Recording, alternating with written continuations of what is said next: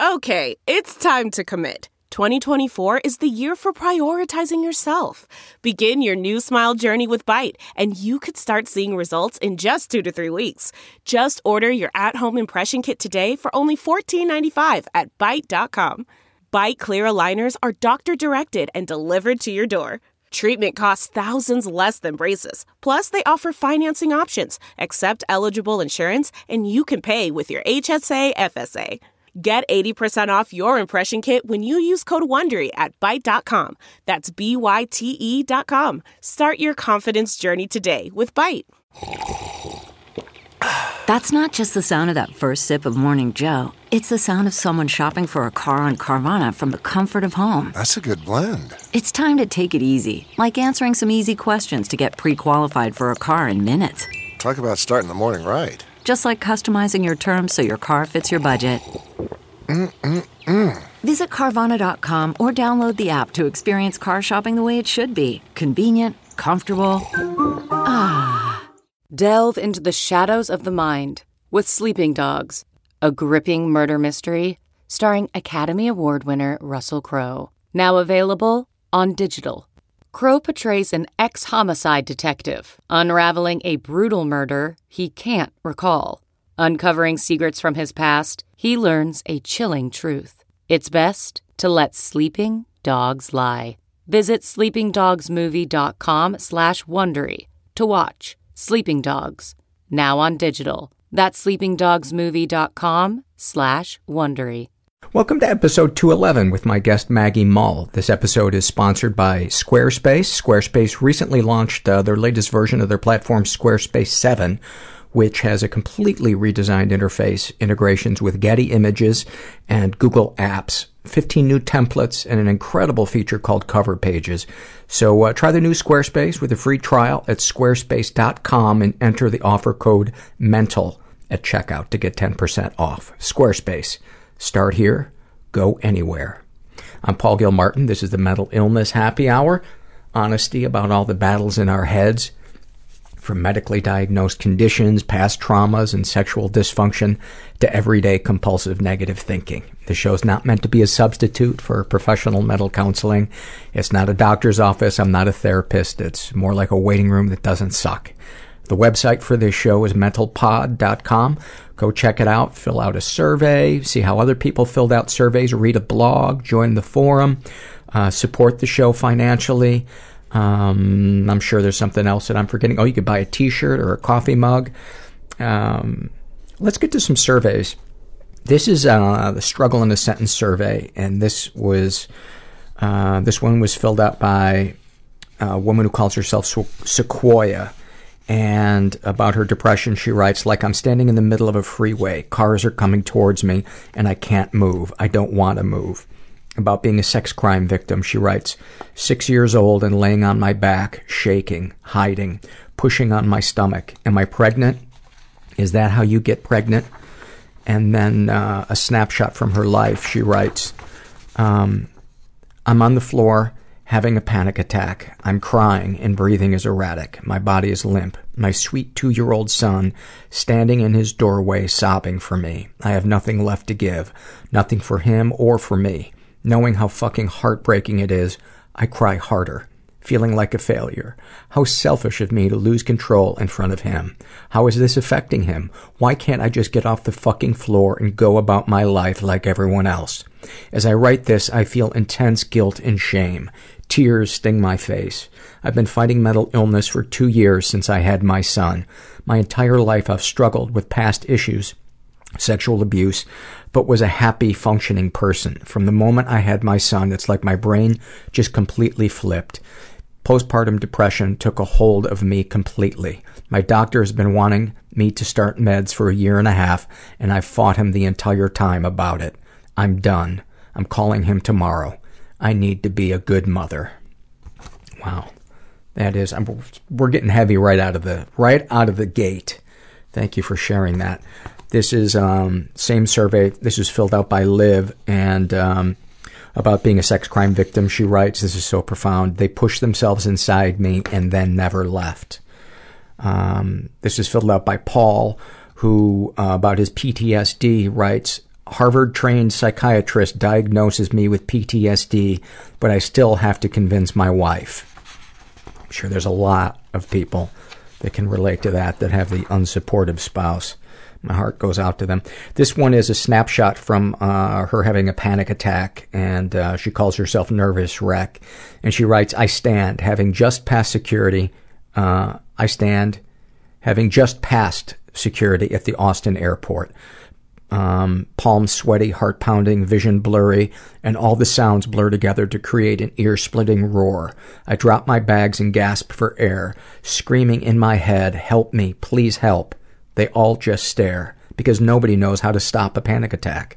My mom brings me a wet paper towel for my face and sits me down. My grandmother buys me ice cream, because food fixes everything. I realize I will never be an adult. I will never be able to take care of myself if I let the anxiety control me. Oh God, why am I this way? And then this is filled out by Andy, and about alcoholism and drug addiction, she writes, ditching my boyfriend, dog, and our cozy, warm apartment so I can trek through a blizzard to meet my dealer, who is the meanest woman I've ever met and doesn't even know my fucking name. My God, somebody does what I've been doing. There's shame. You have boundary issues. I feel guilty for hating my mom. I will be high by 4 p.m. You feel helpless. I will be in hell by 4:15. Prison was not easy, but I deserved it. I think I'm just addicted to lying. I rubbed my body in mud and I laid in the swamp. Didn't move for 6 hours. I looked forward to and dreaded each meal at the same time. I think I desperately wanted to talk about it, but I didn't know how to start the conversation. And that's when I called the suicide hotline. A good Craigslist experience is if you are alive at the end of it. So that is when I first felt love. Like I first felt reaching out to the people and sharing with the other people. This intimate connection where people do stuff for each other without wanting something in return. Yeah, I surrendered. I think I was 28, and that was the first time I ever experienced that, and it was amazing. I'm here with Maggie Mull, who... Did we meet via... I know we met via Twitter, but I can't remember if you tweeted something about depression that I saw somebody retweet, or exactly what it was, but I was like... I went and looked at your Twitter page, and your tweets were so funny and so self-deprecating. And you mentioned one in there about having depression. And whenever I see somebody in Los Angeles who talks about their depression in a way that's humorous, I'm like, direct mail. Yep. I tweet a lot about depression because what else are you going to do with it? That's how I found Matt as well. Yeah. Who was a great guest and a super nice guy. And you're friends with Matt, right? I am friends with Matt. Yeah. So we kind of like have a competition to see whose days are sadder than the other person. You were telling me just before we started recording that you were thinking about canceling because you've been in a bit of a funk lately. Yeah, I've been in a funk, and, I feel like in the way that an alcoholic is kind of always an alcoholic, whether they're drinking or not. I'm always a depressive, but right now it's an active phase, What's it feel like? I have different levels where, for the most part, I'm pretty mentally aware of like meaninglessness just all around me. But then it goes to this next level where it's physical. So right now I'm like in that physical phase where my blood feels heavy, where like yes. Carrying myself is oppressive. And that sucks. Would you characterize it more as numbness or sadness or just blah? Right now it's sadness, but the next phase is numbness. Like when I stop showering, that's when it's serious time. But I think circumstantially, there's a lot going on right now, so I know why I'm depressed. What's going on? Just unemployment, generally. Yeah, you're a writer. I am a writer, so I know that's half of the job, is not having one. And when you have depression, you truly believe you're never going to work again. Yes. Yeah. No, I mean you, period. Not the rest of us, just you. Just me. I'm going to end up moving back in with my parents, taking care of them. You know, the fears just avalanche all over me. So that's where I am. Well, I'm sorry you're in that right now. I know what it's like, and I know you know that you're not alone, but there's days when even knowing that doesn't lift anything. Have you been, you're the daughter of a entertainment figure. Martin Mull is your dad. So I probably shouldn't even ask you, have you been to therapy? I just assume any kid who was raised in Hollywood has been to therapy. I have. I've been seeing the same psychiatrist now for 10 years. So that's kind of my longest relationship ever with anyone. And that's saved my life over and over again. I'm a huge believer in therapy, and it's actually always so surprising to me when people come back saying that, you know, they don't buy therapy or they think it's a bunch of hooey, because that possibility has just left my consciousness years ago. Absolutely. Do you, with your psychiatrist, do you do talk therapy with him or her as well, or do you have a separate therapist for talk therapy? No, I do talk therapy with her, and she's very active in the conversation, which I need. So it's a good thing. Because a lot of psychiatrists aren't. A lot of psychiatrists are really anemic when it comes to talk therapy. Yeah. No, she's great. She yells at me, and I needed that a long time ago because, you know, change is hard. And when you say yell, you mean she stressed something, or do you mean she like seriously raised her voice? Well, if I was saying something about, like, can you believe so-and-so did that or said that, she'd say, well, yeah, I can. You know, like she's a voice of reason, so that I just wasn't giving myself too much credit. And it was a good thing. Yeah. She's become much nicer over the years, so I think that means I'm doing better. I hope. I don't know. When did are there any issues other than depression? No, but it's so hard to know, you know, because I'm a terribly anxious person. I have a lot of social anxiety, but I never know if that's just me or if everyone feels that way. I was born with club feet, which is a huge thing for me, and I think a big reason that I have depression. And there are a lot of sort of things that come with that, but depression's the big one. Did you, I take it you had surgeries for that? I've had a bunch of surgeries. How many? 3, actually. So maybe not a bunch. Maybe more than 3. When was the last one? When I was 12. Uh-huh. But they didn't do it right, so now I have really bad arthritis and in your feet? In my feet. And I'm 28, and it's this weird like confrontation with the fact that my body is going to shut down slowly, and I'm going to have to like witness it, because, you know, it's a degenerative disease. Of the feet, or? It's osteoarthritis, so it's in all the joints of my feet, which sucks. So how long when you're on your feet until you're in pain? I don't know. I always try to...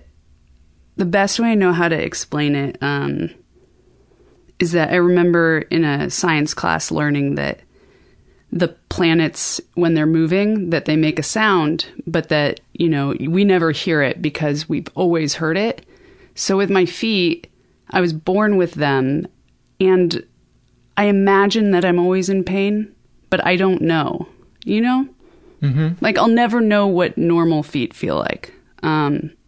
Unless they were to drastically improve, and then you would be able to look back and say, oh my God, I remember what they used to. Sometimes you don't feel something until you feel better. Yeah, exactly. Like, I didn't know how serious my depression was until I went on meds the first time, and was like, oh, this is what normal people feel.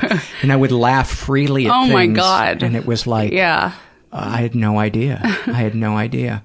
That is true. You know, I took a painkiller one night when they were really bugging me. And I remember waking up in the morning and not like being able to just get out of bed. Because normally it takes me a while. Like, my bones kind of have to crack back into place, and it's a whole thing. And But yeah, this one morning I didn't have to do that. And I was like, oh my God, this is why everyone's not as tired as I am all the time. You know, How much do you sleep? A lot. I sleep a lot. Like how much? Like, I kind of just like sleep the way that most people are supposed to eat meals, like a few small meals throughout the day. Like I'll sleep 8 hours, but then I have to take a 2-hour nap, occasionally a second nap. It sucks. I would love to just go through a day actively. And when that feeling comes that you need to take a nap, is it a mental need, a physical need, or both? Or emotional? God, I don't know. Probably all three, right? I usually have to take a nap. This is crazy. I have to take a nap like after a long conversation. Like if we were having this during the day, I would go home and be exhausted afterward. A lot of guests have told me that, really? They've gone home after afternoon interviews of this and slept for 4 hours. That's what, yeah. And then they tell me it's because I was boring. They're kidding, right? Yes. Okay. Yes. But there's times when I unloaded stuff that was really heavy in therapy, and I had, especially after I did EMDR around my mom. And what's that? EMDR is eye movement desensitization reprocessing, and basically what they do is you go through traumatic. You talk again about events in your life that were traumatic, but the therapist is doing something either with her finger or an object that's moving left and right. Yeah. And you follow it with your eyes, and something about making your eyes move while you talk about it reprocesses it in your brain, and it rewires the trauma. And it works? It does. I left that therapist before I really got to experience great change from it, because she wasn't very attentive and a bunch of other reasons. But people I know, I've never heard of anybody doing EMDR that says that it was a bad experience or a waste of time. Interesting. It's supposed to be really, really good for PTSD. Yeah. Yeah. But my point was, sometimes after those sessions, I would go home and sleep. You know, get up at noon, go to the appointment at 2:00, 3:00, lay back down and sleep until 6. 3:00 is the magic hour when either I can maybe push through, but usually I have to lay down and sleep. What time do you get up? In the mornings, I usually get up at 8 and think, today's the day. You know, I'm going to join the world today. And then I go back to bed and I'll get up at like 10:30. So that's where I am at right now. When I have a job, which means once I have a job, I'm not depressed because I feel like I have a point. So when that happens, I'm fine. I can get up with. Where do you find worth in yourself outside of being employed? I don't. I think that's the problem. I don't know. Give me some snapshots, as we like to say, on the... How many... you've listened to the podcast. Yes. How many episodes do you think you've listened to? Probably like 15. Okay. So you're familiar with the talk about seminal moments in your life. What are some that stand out? Well, I've been thinking about it a lot because you had mentioned, trying to bring some ideas in, and I think one of my problems is that a lot of the things that bother me most, and I guess it makes sense, are the things that I was born with and can't change. So my feet and the fact that I'm an only child is a huge thing for me. How so? I think a lot of my, just all the issues I have with relationships, friendships, boyfriends, etc., come from not being around people when I was a kid. Where were your parents? They were around, but it's just different, I think. And are they kind of withdrawn, laconic? God, no. I mean, it probably would have been better. But no, they're very both exuberant and involved. So I think that's a big thing. And, a lot of people equate certain traits with only children, which I understand, like spoiled. Yeah, we probably are. Self-centered. Yes, definitely. But there's also negatives to always having all eyes on you all the time. So if you're ever to slip up, it's just magnified. And so you kind of become someone who's terrified of making a mistake ever. Perfectionism, nothing will make you more tired than perfectionism. That's exactly right. It's like a car revving at 6,000 RPMs all day long. Yeah.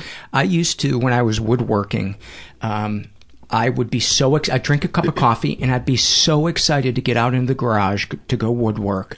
And I would look at a pile of boards and I would think about what I was going to make. And then I would think about a mistake I might potentially make. Oh, yeah. And the wood I would waste. Mm-hmm. And I would sit there frozen for 15 minutes and I would go back in the house and take a nap for 3 hours. Well, that's exhausting. It's exhausting going through the whole process, even if it's just in your head. Yeah. I get it. And it's impossible. I mean, it keeps you from doing everything, even if you know it's an illusion, you know? I don't know yet how to get over that. The interesting thing is my experience is there is no reaching it intellectually. Yeah. The only way to reach it is emotionally, and for me, through connecting to other stories that reflect my own, where I feel that I'm not alone, not where I'm told that I'm not alone. Yes. And helping somebody else by sharing my pain, my struggle, my embarrassments, and seeing a glimmer come on in their eye, that to me is hugely energizing. I get energized doing this podcast. Yeah. People say sometimes, isn't it tiring talking about that stuff? If I were just to read all the stuff that we talk about, I think that would be tiring. But making the eye connection with somebody is energizing. So that's my experience with that. But you can't get there intellectually. No, there's something. I don't know. I mean, maybe it's just because as a society, people never talk about the sad facts of life, People don't discuss really that, like, loneliness is a given and that happiness sort of isn't a real thing. It's fleeting. No one really wants to talk about that. So when you meet someone else who's a depressive or whatever, it's nice. It's like a breath of fresh air where you're like, oh my God, isn't everything terrible? Yeah, it is. I get it. Is there, you strike me as having a positive light inside you, though, that, because you don't strike me as nihilistic. You don't strike me as that it's pointless, but you strike me as somebody who's got a war going on inside themselves. Oh yeah. That's the constant. And in every way possible. It's weird. I mean, the funny thing is with my feet, one foot is a lot worse than the other. So half of my body sort of leans to the side. It's so slight. I, of course, think it's obvious and everyone runs for the hills when they see me. But everything about me feels like it's split down the middle. Really? Yeah, it's a weird thing. And I was thinking about it actually today, being an only child, I have this desire to, I need a lot of time to myself. But there's another side of being an only child that means that I have an immense desire to have my own family. So those two things are constantly at odds with one another. I want to be alone. I want a partner. And it gets in the way of everything. It's one of the worst wars that we can go through. Yeah. Is I want to connect to people and I want to be left alone. Totally. Yeah. My dad's solution was that he would have us, he and my mom decided to live separately sometime in the 90s. And so he had his own place, and his favorite time was to have everybody over but ignoring them, just to hear life going on around him. And I'm kind of that same way. One of my favorite things to do is to go to a coffee place and take my laptop or whatever, or, Kindle and read, and just have the bustle around me, but to not have somebody bug me. I'm totally the same way. I have a really hard time working at home. I can't. I have to go to a cafe. But it's if I don't get a phone call during the day, I'm crestfallen. But if a phone call does come through, I'll usually send it to voicemail. And like, that's that's the metaphor for the nightmare. I think it's that we want to be left alone, but we want to know we're wanted. Yeah, exactly. And also, I think a lot of times I push people away because the thought of loving them as much as I know is possible is really scary to me. You know, like... How so? I just think I probably could love someone like so intensely and creepily, and I think if they were to leave me, it would be horrifying, you know? Have you been abandoned? No, but again, I think it's the thing, you know, when I was a young kid, maybe like 8 or 7, my mom was out of town, and I think my dad, he had like a cold or something happened where he was sick. And ever since then, I've been like, are you allowed to swear on here? Yeah. I've been really fucked up, yeah. I think, because I had this fear at that time that like something was going to happen to him and I'd be all alone because they were both gone. I don't have siblings. And now that they're getting older, it's becoming like ever more of a reality. I don't know what to make of it, but... That's got to be terrifying, having parents aging when you're an only child. It is. They're also, I mean, they're not that much older, but I'm 28, my dad's 72, so I think they're a little bit older than average. But yeah, it is. It's really scary, and I don't know I don't know how to fully handle it yet, I think. A couple of questions I had about your feet. Were you ever made fun of as a kid for it? No, I wasn't, which was nice. Thankfully, I've always gone to really sort of pretentious hippie schools where, you know, there like are no grades and you call everyone by their first name. So everyone was really nice. I think... You know, a lot of people have parents who are like, you can do whatever you want. Like, you know, your back is broken, but you go out and you be a hiker. But for me, it was more like, don't do that. Like, your feet are a problem. You shouldn't be a runner. You shouldn't do this. You know, they're going to keep you from doing this. So that was the only thing, was that I sort of grew up thinking, okay, I'm different and I have limitations. Is that a bad thing? I don't know. It's true. Yeah. I mean, it is true. I will never be a runner. And I'm actually totally fine with that. I don't really want to be a runner. But there definitely was, I don't know yet. Maybe. After the final surgery, let's say you go to a pool or someplace. Is there anxiety? Do your feet yes look different than other people's feet? They don't look crazy, and most people say they don't even see it. But it's really funny you should say that, because honestly, like a month ago, I was in Ojai on a weekend trip and at the pool. And the women in Ojai, it's just like so much lean muscle and taut arms, and they look amazing. And I just feel like a sort of mutant. You know, I feel very like Elephant Man-esque, just because I'm not overweight. And I'm fine, but I feel that I look very grotesque. I think that's the word. Or damaged. Damaged is the word. And... You're all of you, or just your feet? I think all of me, because that's the foundation. So when something's wrong at the bottom, it crawls up, you know? And it's interesting because I know a lot of people turn to exercise. Like Matt Oswald, he was talking about how he works out a lot. But I, one, can't really do that. And two...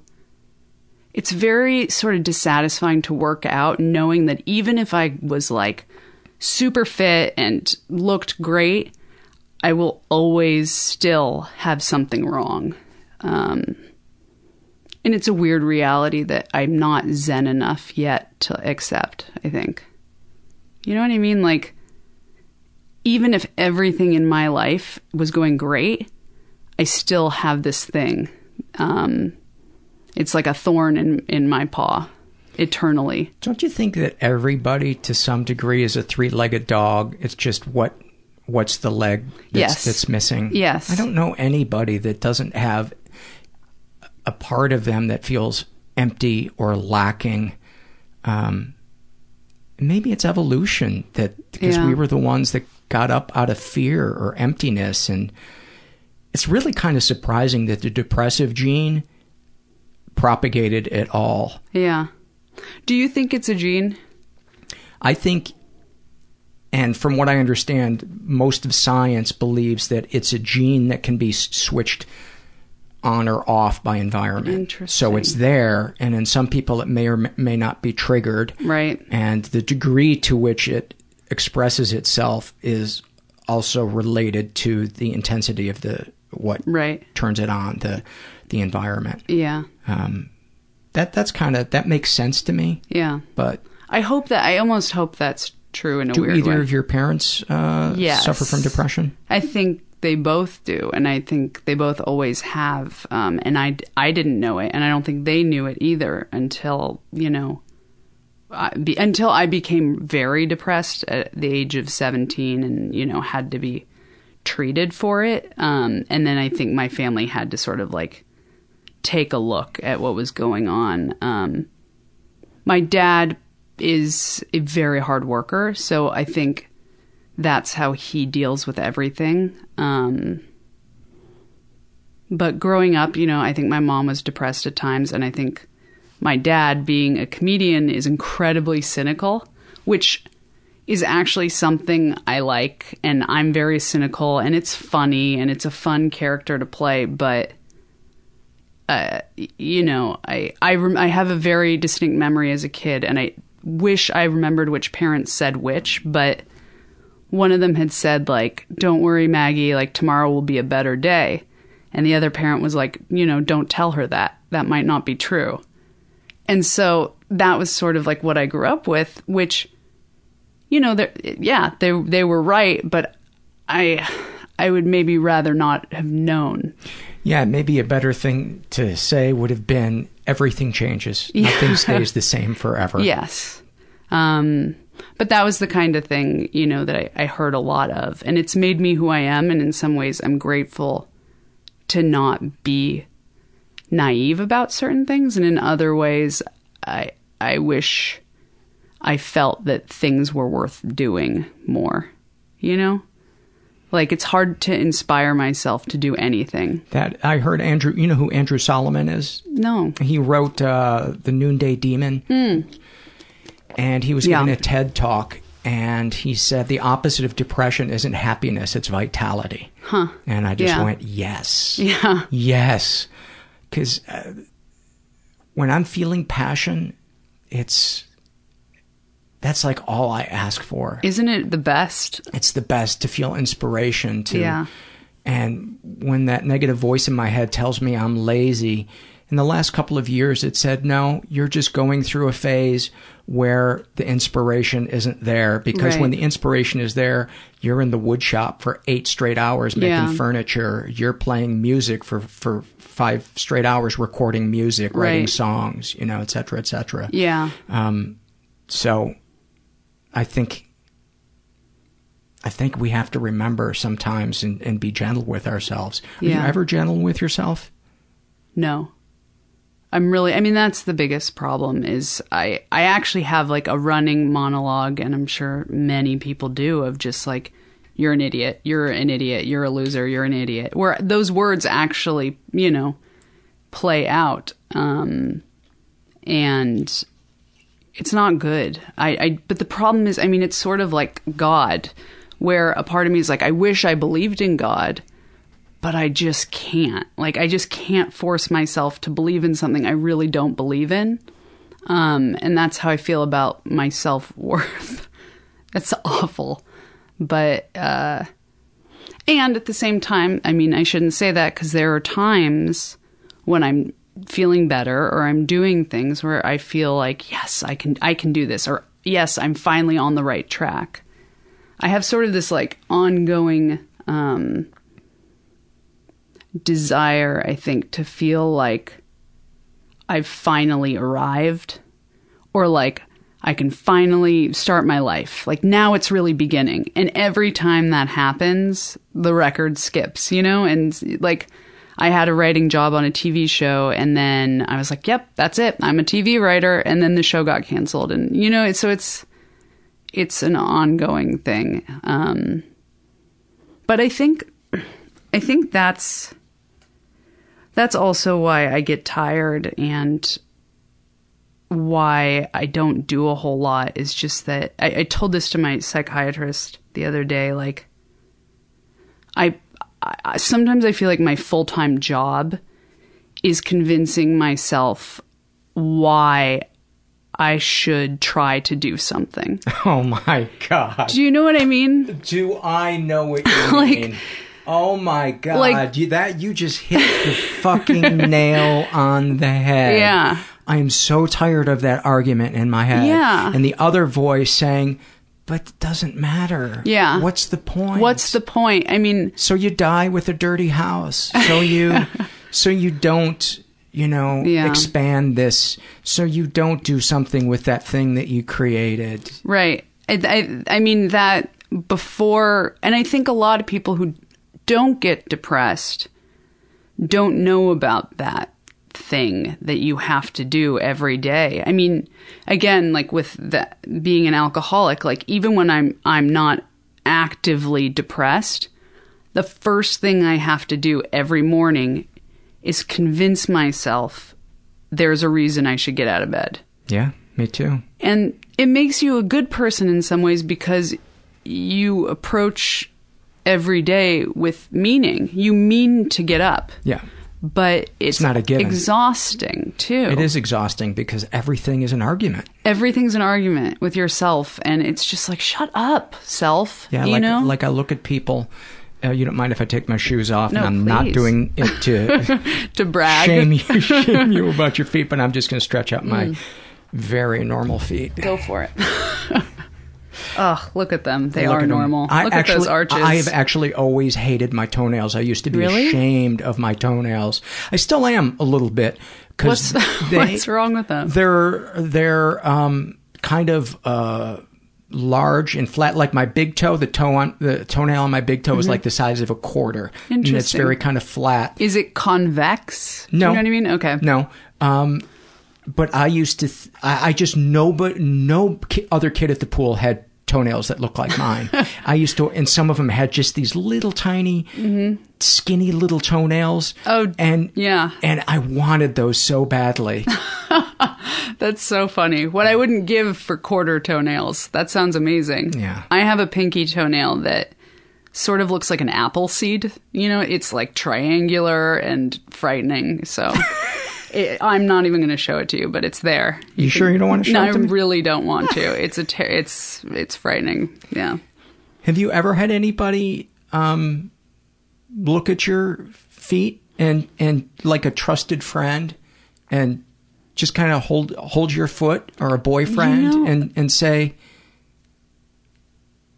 I had one friend in college named Alyssa who was the only person in my whole life, I mean, maybe outside my mom, who was aware of my feet in a way that, like, I think most people, it's weird. Everyone knows about them, but I don't think anyone really thinks that I have this problem because I don't talk about it, because what's the point? I don't know. Because you can't change it?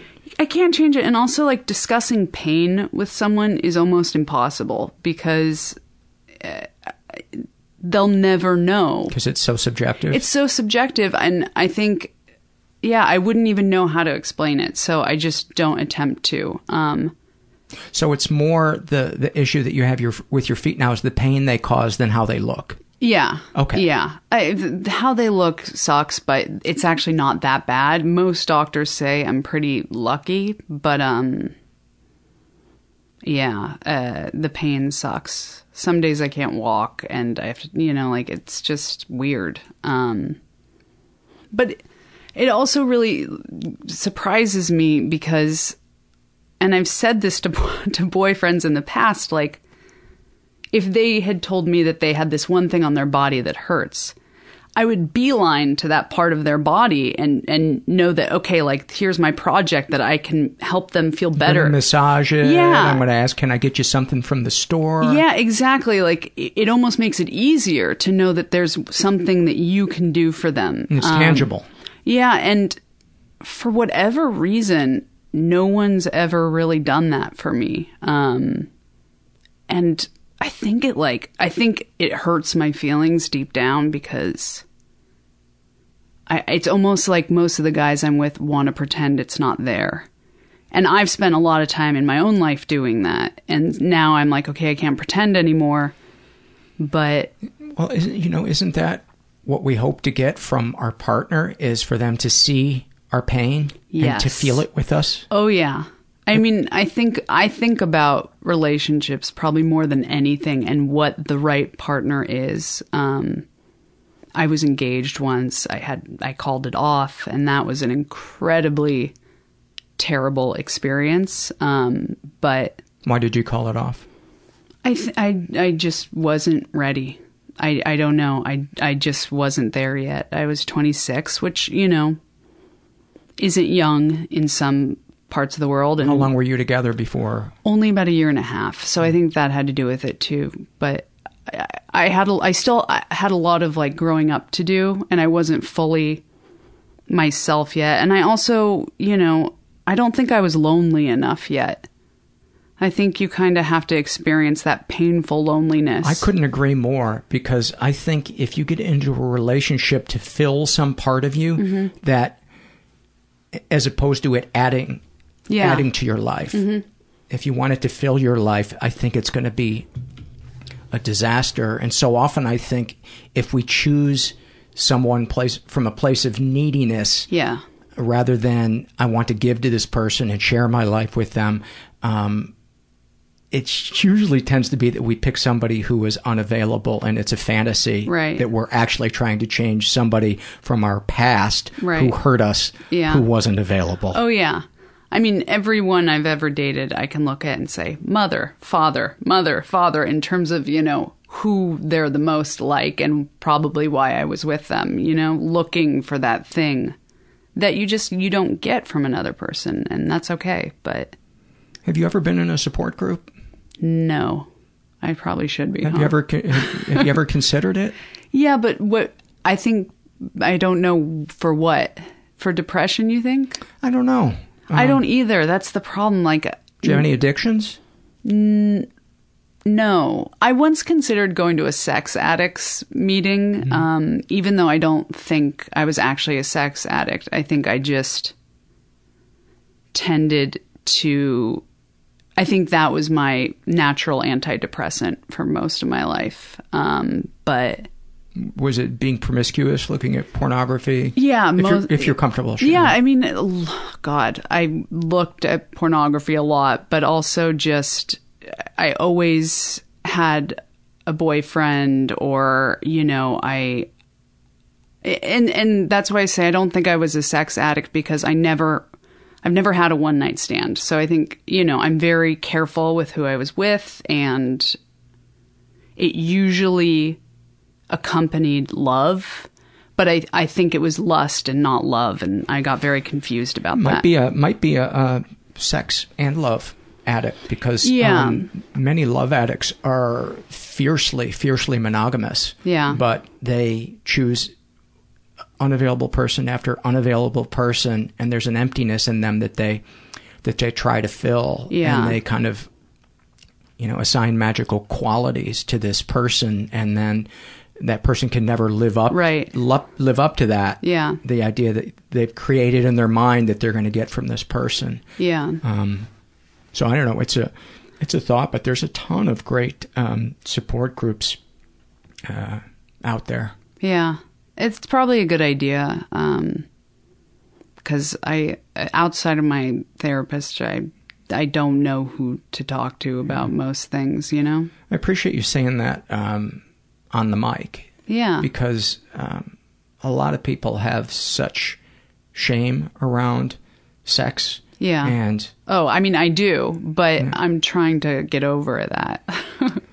Well, to say that out loud, especially as a woman, because we're so slut shame in our society. But I struggle with pornography. I go through phases that are addictive, and where I just feel completely ashamed and you feel it's a terrible feeling, and it's very empty after the orgasm. You just feel after all the hormones, and I forget what the one is that feels so good, that serotonin. I don't even know. Serotonin, and there's another one.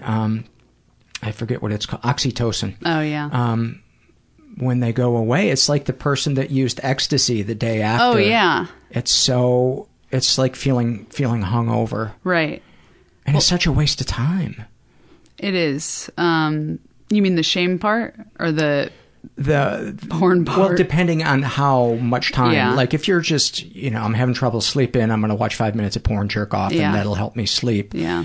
Doing that once in a while, I don't see any problem with that. Or, my partner and I want to, explore this certain thing. We're going to watch something together. Yeah. Or I think if it's done in moderation, put aside the fact whether or not people are being exploited in the business itself. Right. Put that aside. Just assuming everybody is happy and healthy. Right. Yeah. I don't see anything wrong with it. But for me, it's not something that is okay, because I can't do it in moderation, and it comes from a place of emptiness. Yeah. Well, because it's a quick fix. I think I've always done it actually in moderation. I've never gone overboard, but like you said, being a woman, I feel a lot of shame because it feels deeply unfeminine. And I can tell you, I know a ton of women that look at pornography, and the surveys that people fill out on the show, it's pretty equal for the really hardcore stuff. Right. Some of it even illegal. It's pretty evenly split between men and women that watch it. That makes me feel better. Yeah. Do you watch stuff that where you're like, I can tell people that I look at pornography, but I could never tell them what it is that I'm looking at? Yeah, I think so. So it's fruitless for me to ask you. Oh yeah, no. But even, even when I called my engagement off, a lot of it was just knowing, like, if I was to get married, then I wouldn't be faithful, because I just still had that urge in me. And I went into a deep depression because I was like, I'm not a woman. What woman doesn't want to get married because she wants to have promiscuous sex? That's crazy. Like, I punished myself so intensely for that for a very long time. I've talked to many women who feel that exact same way. Yeah. The exact same way. And I'm coming around now, where the thought of having sex with people doesn't actually appeal to me anymore, because I'm more and more aware of what it doesn't do for me.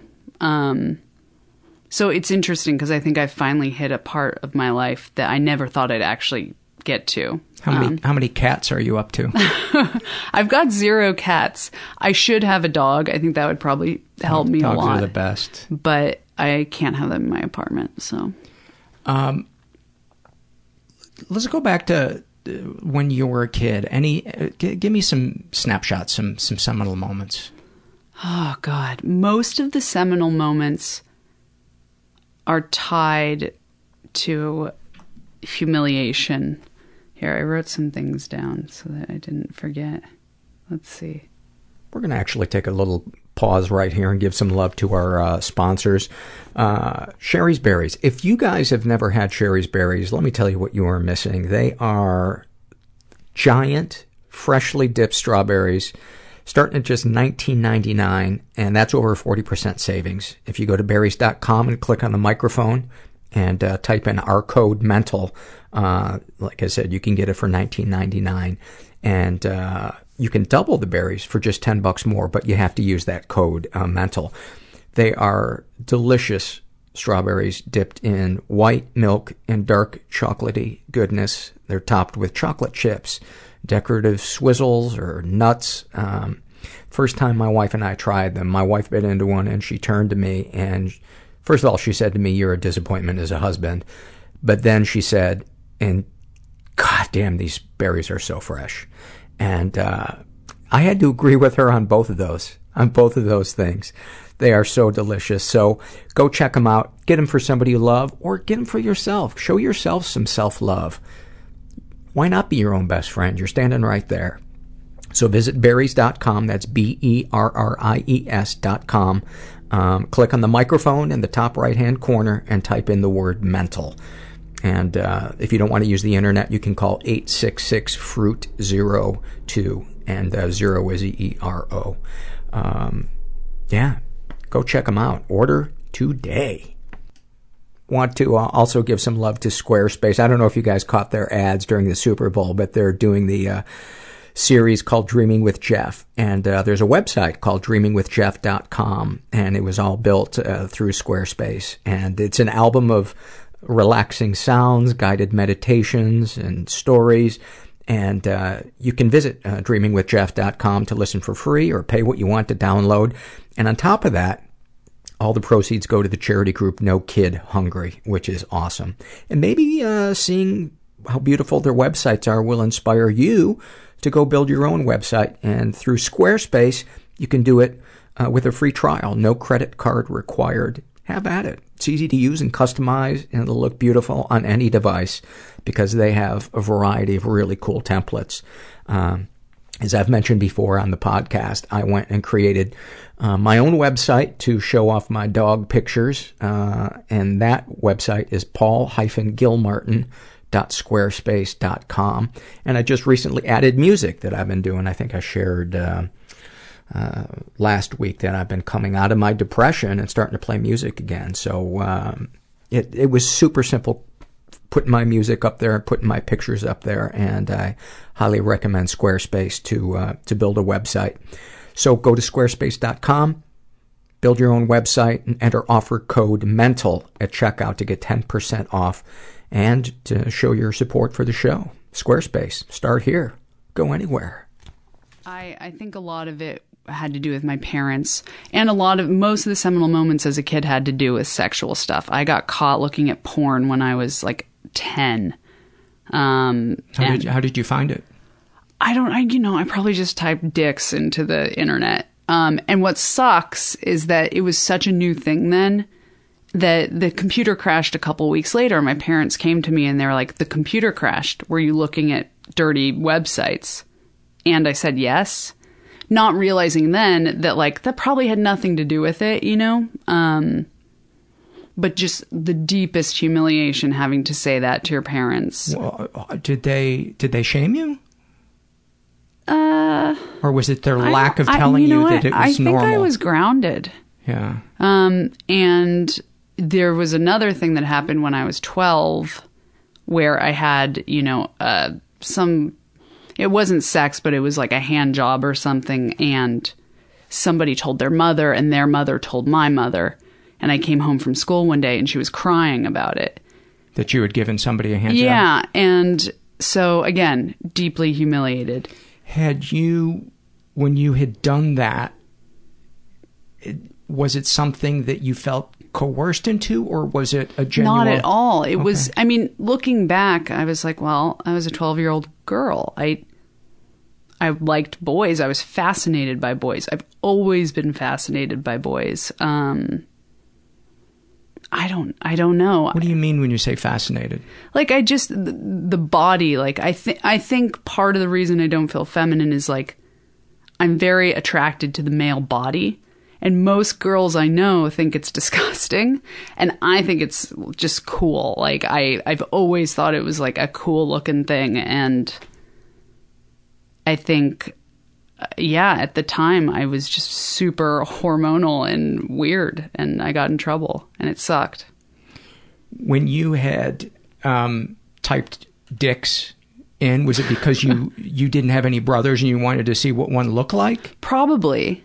I don't know. Yeah, I guess. Well, I didn't have sisters, and I was the same. I know this probably describes 90% of men, but since I was 5 years old, all I wanted to do was see vaginas. Yeah. And same. 5 years old, probably that young. I remember when I was 6, there was a mom over, and she had her daughter with her, and her daughter was peeing in the bathroom. The door was shut, and I opened the door because I wanted to see her pee. And the parents don't sit you down and tell you, oh, by the way, you should never do this. Of course not. So I was shamed for doing that, but I was like, I want, and a girl next door had done the "you show me yours, I'll show you mine," and it was like Pandora's box. Yeah. Not to.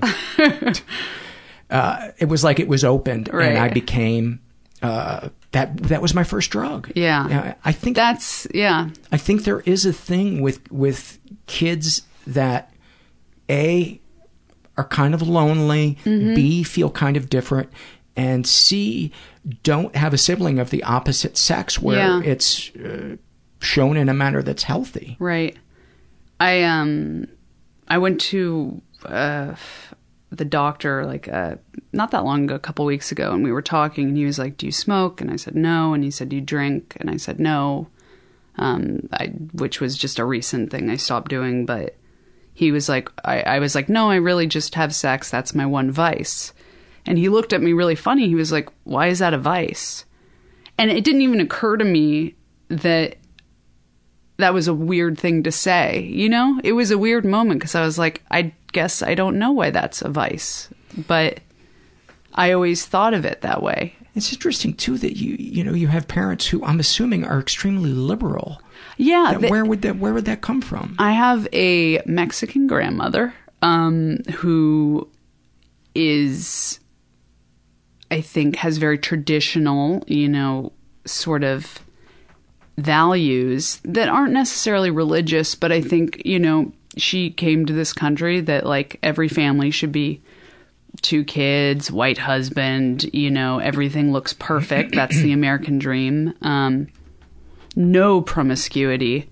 So she sort of fed that to my mom, who fed that to me, and, I don't know. What kind of porn do you think your grandma looks at? It's got to be pretty tame. Yeah, I honestly couldn't tell you.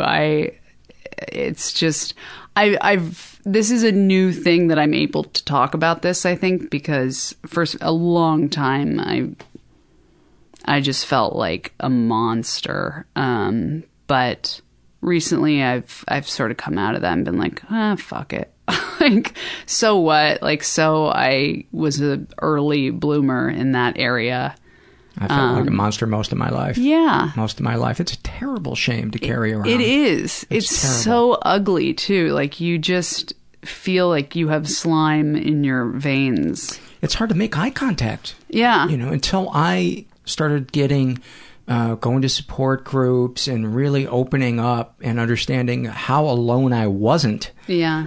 Have I been able to make eye contact with people? Yeah. And, the longest I could handle it for was 3 seconds. Interesting. And then it would just be like, oh my God, I can't stand this. It's they're going to see into my soul, and they're gonna know, they're gonna see that I'm a horrible person. Do you ever find though that there are still certain people you can't make eye contact with? Oh yeah. Isn't that weird? What is that? But I don't feel that I'm the one who is. You know who I get that way with?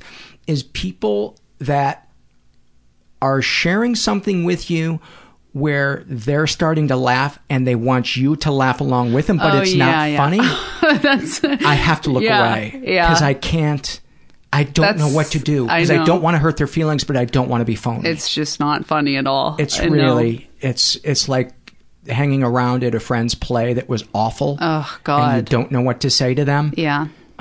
Which is every play. 90% of them. 90% of them. But shame, whatever shame it is over our feet or what we look at or what other people have said about us, it's the hardest thing to let go of. It really is. It's a tattoo on our soul. Yeah. And I don't know, I and I'm sure you're the same way. Like, I read a lot about depression. I read a lot of philosophy about just trying to find that one thing that I can make my purpose or that I can believe in, I don't even know where I was going with this. But yeah, and so much of it is about accepting yourself and feeling comfortable in your own skin. And again, I don't know. I feel like I can strive towards it. I don't think I'll ever be comfortable in my skin. I disagree. I think you could. Yeah. But I don't think you're going to get there intellectually. Yeah. That's interesting. Because that was my experience. Really? Oh, yeah. For 15 years. I went into therapy at 24, and it wasn't until I got in a support group for drinking and drugging at 40 that I truly began to unnumb and feel people's love. Yeah. Because they had to love me first. Yeah. I could not love myself first. There was no way. There was way too many walls. And I read books, and I sat in my chair and thought about myself and tried to get there intellectually, and I couldn't. I couldn't. And I still sometimes will try to pull myself out of if I start to spiral down, I will try to pull myself out intellectually, and I can't. I got to pick up the phone. Yeah. And I got to ask somebody else, how are you doing? I got to do something nice for somebody, or I got to spill the beans and say, I'm just beating myself up today, or here's this thing I did that I think was kind of shitty. Whatever it is, A, B, and C. Share some other snapshots. Am I cutting a thread off? No, actually, yeah. Well, what I was just thinking was that the only times I actually feel okay is when people are complimenting me. And it's a really weird thing, because a part of me is like, well, because I'm feeling love, I'm feeling important, and that's good. But at the same time, everyone else says you should never base your self-worth on what other people say. And yet that's all that is what I base my self-worth on. And I'm sure a lot of people do, but I'm not really much of anything unless someone tells me I am. My feeling on it is it's part of the meal. It's just an awesome side dish. Yeah. And the entree's got to be how we feel about ourselves. But if people didn't compliment me, I couldn't. I needed it. I need it. I need it too. And I don't think there's anything wrong with that. Yeah. But that alone it will never be enough, because that negative voice in our brain can pick apart anything. Yeah. When people would say, "Oh, I love your TV show. You're, blah blah blah blah blah," my first thought was, "Oh, they're a fucking idiot. They've got bad taste." Right. Or they clearly didn't see last week's episode, because I was a fucking douchebag on it. It was so rare that I could take it in and feel it. Yeah, that's. What are positive things that you feel about yourself? I don't know. It's sometimes I feel like, in terms of writing, like I've always wanted to be a writer, and I always feel that I'm actually capable of writing something very funny, really good. Yeah. I think inside of me is something good that I could give, but my fear is that I will never allow myself to work hard enough to get it, or to find it, or to unearth it from wherever it is. But aren't you doing it? You wrote on a show. You showed up to work. Yeah. You didn't blow it off. You've got videos on YouTube. You've got a great Tumblr blog where you go to restaurants and you review them in your own style that's humorous, and you've got hilarious tweets. You're not laying around. I try to be productive. I just feel that I feel lazy. I feel like there's an opus that I'm just ignoring, or I'm just not doing enough, I don't have enough. I don't do enough. I'm not enough. Exactly. It's the darkness. Yeah. That is the mantra of the darkness. That's how the darkness meditates. Yeah. You are not enough. That's exactly it. It just says it over and over again and eventually feels relaxed because its job is done. So, and probably the deepest fear of all is that, I will never do it. I will never get that moment of inspiration, and I will just, what's the word? Disappoint. Is it possible, and this thought occurred to me when I was recording with somebody a little while back, because I'm the exact same way, and I think, is it because we're always looking for home runs?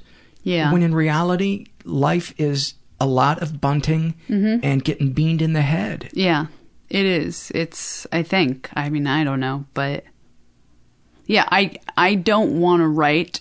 I don't want to work a little bit every day on something. I want to sit down and write a perfect thing in one sitting. And it's stupid and it's make-believe, but that's the power of... What format would you most like to create in? I wanted to write a novel for a really long time. And then the problem is I really like writing jokes too. And there may be a way to combine the two. You did in one of the blog pieces I read. Yeah, I think I'm starting to figure it out. Finding a voice that is me is hard when I don't know who I am. I think identity is a huge motif for me. I actually like writing about that a lot, which is the sort of like, the fluidity of identity. And like, every second it changes because by virtue of the second before it. And so when people say like, just be yourself, nothing pisses me off more. It's like, I think it's the dumbest possible phrase of all time. Just be myself. Well, okay. Like, I'm doing it now and now and now, I don't know. I don't even know I got off on this, but I think it's a really important topic because especially when we're numb, because we don't trust our integrity. We don't know who we are. You don't trust yourself at all because you could be all the way up here and then the next second all the way down here. Who I am is your eyes. That's who I am. Yeah. Are you smiling? Are you repulsed? Right. That's who I am. Yeah. If I'm not okay, and that's what Supports Group gave me, was a sense of self. I know I talk about them so much on this podcast. No, that's good. I mean, you're convincing me right now, so... We'll talk after we're off the mic, because some of them shy away from, publicity and media and stuff like that. And that's a lot of times why I don't get specific about what they are. But there's a gazillion out there. Yeah. And you don't have to have an addiction for a lot of them. But there's so much help. There's so much help out there. What are some other snapshots?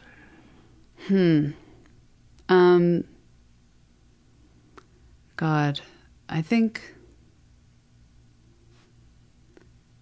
there was actually, oh God, I don't even know if I should talk about this. Then absolutely, because that is the stuff that makes the show. Yeah. When I was 17, I got very depressed. Did Janice Ian write about this? Oh my God, I'm so old. I don't know. Janice Ian had a song called At 17 that is the saddest, oh boy, mournful song. Oh God. You've never heard it? No. When you go home, YouTube it. Wow. Okay. If you don't cry, you will laugh. Oh, I'll cry. Okay. I will cry. You have to email me after you listen to it. Okay. In fact, I don't know if you could possibly do it, but while you're playing it on your laptop, film That's yourself actually a really and funny, send me. Sad idea. Yeah, I was at UC Santa Barbara at the time, and I didn't want to be in college, but I went because that's what you did. And I was just utterly miserable. Utterly miserable. I was always young for my grades, so I was there. I was 17, and just every day spiraling deeper and deeper into not wanting to do anything. And I started to get really sick, like just so sick. And sort of like mono-like, and my tonsils turned black. Like, it was a crazy thing. So I went to the doctor, and he was like, you don't have mono, you don't have anything, but your liver's really swollen, you have tonsillitis, you have all these symptoms. And he was like, I think you are so depressed that your body is actually shutting down, which was crazy. Wow. Yeah, I mean, I was really very unhappy. Had you lost weight? No, I gained weight. And I remember I could only eat this certain granola bar because it didn't have flavor, because anything that had a flavor made me sick. I was just like so grossed out. But I could feel, and oftentimes when I'm depressed, I feel it in my throat, like someone's choking me. So that's how I started feeling sick, was like someone choking me. I couldn't speak. I couldn't get the words out. And then my throat getting tighter and tighter until eventually I was like, oh, I actually have tonsillitis. Like, so I dropped out of school. And that was huge for me because depression was never a part of my vocabulary before then. And I don't know. I think I realized then that I couldn't force myself to do things. I had to be certain about them before I did them. And so you wouldn't make a mistake? So, yeah, exactly. And then I didn't want to go back to school. But then we had this horrible day at my family's house, just the three of us, which makes for a very quiet household. It was sort of more like a commune, I'd say, than like a family. But how so? We didn't do family dinners. Like, everyone sort of just ate when they wanted to. My dad was a painter as well as being an actor, so he was always in his art studio. My mom's a musician. She would be doing her music stuff. I would be writing or sleeping or whatever. But we had a blind dog that my mom would weirdly have nightmares about, that the dog would drown. And it was this huge fear of hers. And then one day it was raining, and I don't know. I don't think she was home. I think it was just me and my dad home. And she came home, and like, I was upstairs and just heard blood curdling screams that the dog had fallen in the pool and drowned. Which was, and I remember she brought the dog into the kitchen, and there was just like water everywhere, and I've never seen her like that. And then my dad was crying, and it was just like such a, I don't know. How old were you? I was 20. I was 20 when that happened. And I think it's embarrassing to talk about it, I think, because a lot of people will be like, okay, your fucking dog died. Who cares? No, that's tragic. It was very tragic. And to die in that way. Yeah. I would be inconsolable if that happened to one of my dogs. Yeah. It was traumatic to see both my parents that way, traumatic to see the dog that way. And had you never seen your parents express emotion that intensely? I'd never seen my mom get angry like that. She was very angry. At both of you? Or just in general? I think all three, because she hadn't been there. And then in the weeks afterwards, she was just a different person. I think the dynamic of my family just totally changed that day. And I was sort of like, I'm leaving. I want to be as far away as possible. So I applied to NYU and got in, moved to New York. And that's sort of where I start my life. In my mind was when I got there. So like 21. Did you have a good time? I had the best time. That's awesome. I also started taking Wellbutrin when I got there. So I think that had a lot to do with it. But it can really help with vigor. It's been my saving grace. I mean, I'm still very tired, but it's the one thing that keeps my wheels running. I also lost like 30 pounds when I started taking it. So that was great. I keep waiting for that to happen again. And I think it was that initial burst. But, yeah, I went to NYU and I loved school there. I became like very academic, and just, it was nice to feel, free, you know? It was the first time I'd ever been that far from my family. I think it was a good thing. But you know, they're still your family. You always go home. So you do. I do. I sure do. And now we live in the same city, and you know, it's good. Give me some other seminal moments. Or do you feel like you've plumbed? No, I mean, gosh. The harder to talk about, the better. Yeah. I find.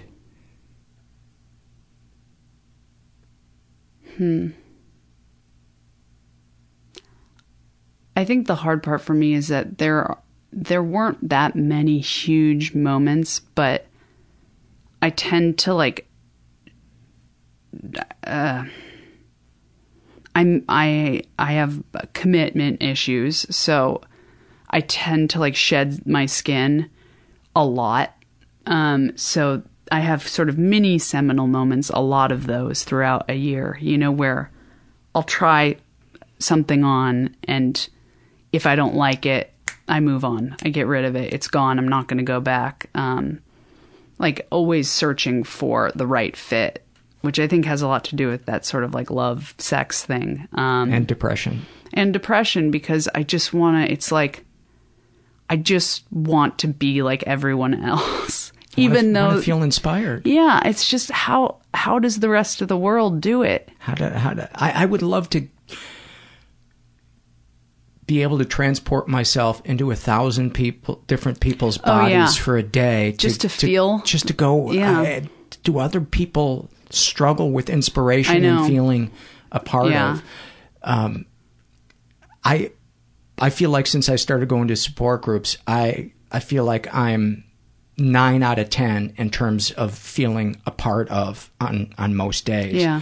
But the inspiration part and feeling lazy. Yeah. I feel like I'm 1 out of 10 on that. It's hard.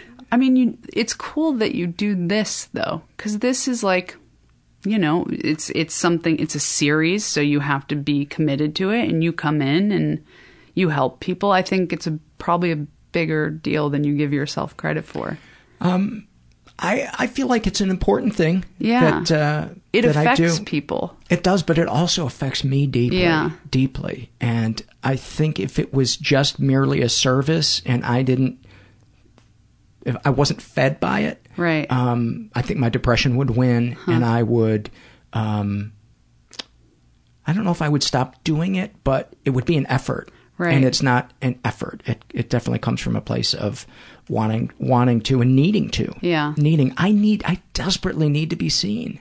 I need to be heard. I need to be felt. Right. I've been that way my whole life, and I shut down until I got in support groups. I didn't even know that that's what I was feeling. Yeah. And then I was seen and felt in support groups, and I went, oh my God, I can't believe I've missed this my whole life. Right. The only input I ever had was from therapists. Right. And that's certainly great for its own thing. Mm-hmm. But there's this other thing that is, at least for me, has been mind-blowingly transformative and freeing, incredibly freeing. Yeah. Because, I mean, I don't really like talking to my friends about it, or if there are certain people I open up to where I'm like, you know, I'm feeling really down lately, and they'll sort of be like, ugh, me too. You know, like I ate a whole tub of hummus last night. I'm so depressed. And it's like, I think we're working on different levels here. You know, I get a little frustrated with maybe what Twitter has done to mental illness. And it's become this sort of hot thing of like, people think it's funny to wear sweatpants and eat pizza. And it's like, God, I could be so lucky if my depression was eating pizza. You know, that sounds lovely. You know, I like to say that thinking you understand clinical depression because you've experienced sadness is like saying you understand Italy because you've been to the Olive Garden. Yeah. Yeah. I always tried to explain it by telling people that sadness is when you see a turtle on its back, but depression is being the turtle, you know? Yeah. Like, that's the best way I know how to describe it, because you can be sad for that thing, but you have no idea what it's like to not be able to flip yourself back up, to be the sadness. Yeah. And yet we're not the sadness, but when it's there and it's intense, we feel like that's who we are. Right. That's what we're experiencing, and I think it's important to embrace that, but it's not who we are. But tell your fucking dark brain that when it's 2:00 in the afternoon. Just dreidling all over the place, my mind. Yeah. Oh my God. Any other seminal moments? No, I mean, I think the last major one was just calling my engagement off and having to come to terms with the fact that, my life could have gone in two different directions, and one would be I'm a housewife and I don't have to find my own voice or career. Like, I can relax. And then making the choice that I know I wouldn't have been satisfied with that, even though I have no fucking idea what else I should do. I think it's probably good you listen to your gut, because it's pretty rare our gut steers us wrong. Yeah. Yeah, it was, in retrospect, it was the right thing to do, but it was incredibly difficult. I can't imagine. Yeah. I can't imagine. On top of that, he was an amazing guy. Like, I could be so lucky to have been with him. Was he somebody who was emotionally available and present? Yeah, he was. I mean, of course you broke it off. I know. He was actually a good person who was loving and understanding. But I just wasn't ready for that. I'm definitely going to give you the name of some support groups. Okay. I'm so going to give you some name of some support groups. Yeah. Anything else before we do some fears and loves? No, I think that's it. Did you prepare some fears and loves? I did. I feel like, unfortunately, I've covered a lot of them. Okay. Well, why don't you hit me with some of the ones where you feel like it's something that we haven't covered? Okay. Oh, yeah. So one of my loves being... Can we do fears first? Oh, yeah. Okay. We can do a fear. Here's one. I'm afraid I'm never going to get another writing job except for the one I had, which was, my dad was on that show. Mm-hmm. So I have a deep fear that I will never earn another writing position, and that the only one I've ever earned is simply because of my father and not because of me. That seems like like anybody would have that. Yeah. Would have that fear. Yeah. Like, I'm never going to make it on my own. Yeah, exactly. And I did have a very cruel person say to me, you just got that job because of who your dad was. And I think that burrowed itself pretty deep. Who the fuck said, you don't have to give me their name, but who the fuck said that? Just a not nice person who was having a moment of weakness. But unfortunately, it was... You can't unhear it. Yeah, I can't unhear it. And... You share with them the most current joke you have on your Twitter feed. Oh, I don't think... In case you're wondering if I'm blowing smoke up her ass as to whether or not she is funny. Do you know the joke I'm thinking of? No, which one? About a groom. Oh, yeah, that's a good joke. It doesn't come up on the top of mine because it's a pinned tweet. Oh. But what is it? Of course I can't remember the full thing. Whenever I hear a groom. Oh yeah, I have no sympathy for grooms who say, or who worry that this is the only vagina they'll have for the rest of their life, because I have that fear every day. I think it's something like that. I live that nightmare every day. Thank you. Yeah. That was the joke. And your Twitter description says, "I like my guys like I like my light bulbs." Yeah, that's actually probably my favorite one. Was I take my men like I take my light bulbs, soft, white, and turned on by AC/DC. Yeah.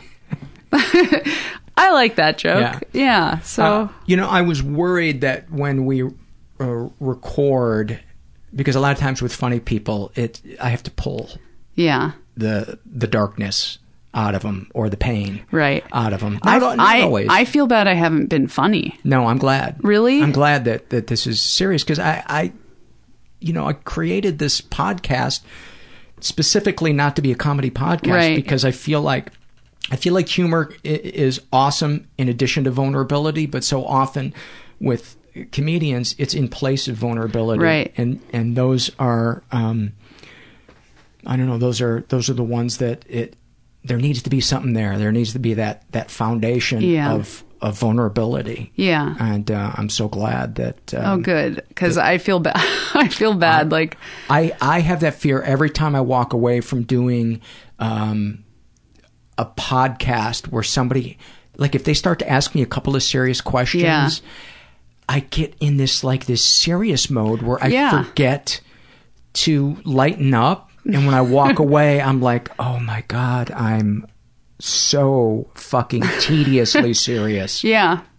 It's funny because I have this very weird insecurity that my therapist, or, you know, I tell her I had a job writing comedy. I want to be a comedy writer. That every time I leave a session, she's like, that girl wants to be a fucking comedy writer? That girl isn't funny at all. Like, is she kidding herself? Because she has no idea, you know, that side of me. Because I don't have to, like, make light of it with her. And it's kind of a breath of fresh air. It's awesome. And the best writers that I know of are the ones that who do have that deep, serious side to them, because then they have something to draw on. They're not always running away from it. Yeah. I personally, having read some of your writing, I think you would write a fantastic novel. Oh, and thank you. I think you would, in the process of writing it, answer a lot of those questions you have about who you are. That's just my gut. No, that's feeling. really interesting, and like something maybe I needed to hear right now. And I think most writers experience that same thing, and the process of writing introduces them to their inner life in a way that, for instance, this happens a lot when people, even just filling out the surveys, listeners will write, I've never typed those words before. Tears are running down my face right now. Yeah. I didn't realize how important this was until I typed that last sentence. Yeah. Yeah. Isn't that crazy? It is. It's amazing how our brain will hide stuff. Oh my from God. us to protect us. Yeah. I'm sure in terms of evolution, it was great because we needed to go hunt buffalo or thatch the hut. But is that a verb, to thatch something? I think so. It should be. It is now. Yeah. It is. I had that happen on Sunday where I told of course I forgot what I told him exactly because I'm like blocking it out, but I told my boyfriend something along the lines of like, I just want somebody to care about me. And I started crying when I said it. And I was like, oh my God, that's so pathetic, but I really mean it. Like, you know? It's beautiful. Yeah, I just really was like, that is the raw truth. And I don't know how else to say it. I want to be on somebody's radar. You know? Do you not feel that you're on his? Oh, no, I know I am. But I'm an intense person, and it's not enough. I think I ask a lot of anybody who I'm with. Although I do think I give a lot back to people. I'm a very complimentary, loving person, but I don't know. I'm also a nightmare. I'm a total nightmare, so who knows? That's so funny because you don't strike me as that, but... Well, that's how I get them, you know? I come off like, oh, this chick's cool, and then all of a sudden, you know, I'm crying because they didn't text me. So, who knows? Got some support groups for you. Yep. So hit me with some fears. Okay. Another fear is...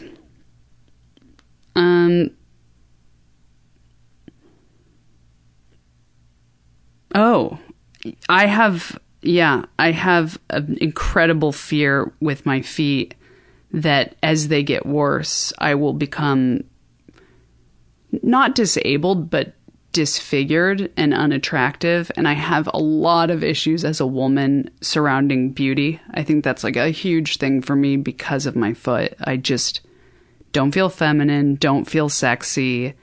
And I have this weird fear that like, even if I get married now, in 15 years, I'm going to be just haggard and twisted and nobody's going to want to stay with me and that I'm just going to end up alone. I mean, I think that's the bigger fear is just... You're going to be alone. I will be alone in the years that are, you know, that I want someone the most. especially since I'm an only child and not having any family. And I don't know. That's a big one for me. That makes sense. Yeah. So. Well, you went deep on these. You really got to. I mean, I think about it all the time, which is why I was so excited to come in, because it's a huge part of my life. And even though it's painful, and this is actually probably part of the problem, I enjoy trying to figure it out. So I do sit with it a lot and try to like uncover stones and say, why does this make me sad? Well, why does this make me happy? Well, why is that? Why is that? And like trying to go all the way down and just be honest about that is important for me, and weirdly enjoyable, because when I finally figure out something, it's like an amazing release, you know? For a long time, I thought I hated people, and then I realized, oh, no, wait, I'm actually very codependent. It's the exact opposite, you know? And that when I realized that, I was like, now I can move forward knowing that, you know? So it's more that you're afraid of being hurt, let down, or abandoned by them. Exactly. And I was pushing people away subsequently, so... Maybe that's why we want to be in the bustle, but left alone, yeah. is because it's... we're feeling the energy on a certain level, but it's not into the zone that's dangerous. Yeah. It's like, I'm going to quit before you fire me. Exactly. And that's essentially what, like you were talking about your woodworking, you know, it's the same thing almost every day. Like, I'm going to quit before I fail. So bad news there. But yeah, that's a fear, being alone. Aren't you supposed to do one? I can. Yeah. I'm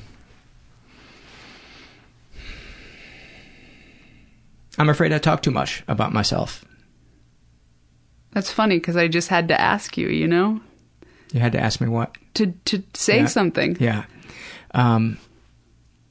Yeah, I just always have that fear when I share stuff about myself, that I'm making it all about me. Yeah. Not at all. I mean, as an outsider, not at all. You need to listen to more episodes. I've listened to a lot of them, and I'm actually very surprised by how, what's the word I'm looking for? You're a very good listener, you know, for being the host. I think that's a huge thing. But I mean, I have that as well. Where do you think that comes from? Being afraid to talk about ourselves, or wanting to talk about ourselves, but then afterwards beating ourselves up and going, "Oh, you fucking after a party." Just yeah. I think it comes from the critical voice in our head that's afraid of making a mistake, that thinks that we are unlovable and we are going to leave some clue and we're going to be discovered for who we really are inside. And that and then when we think we've given it away, you know, that clue at the party, he talks too much about himself. Oh, that's who he is. Yeah. He's that fucking pompous windbag or not at all. Whatever. Yeah. But I get it. Yeah. That there's this amazing, I mean, few things do make me feel better, but this is like this one little nugget that I found was in Charlie Kaufman did a BAFTA speech about writing. And what is BAFTA? It's I don't even know. It's something for writers, screenwriters. And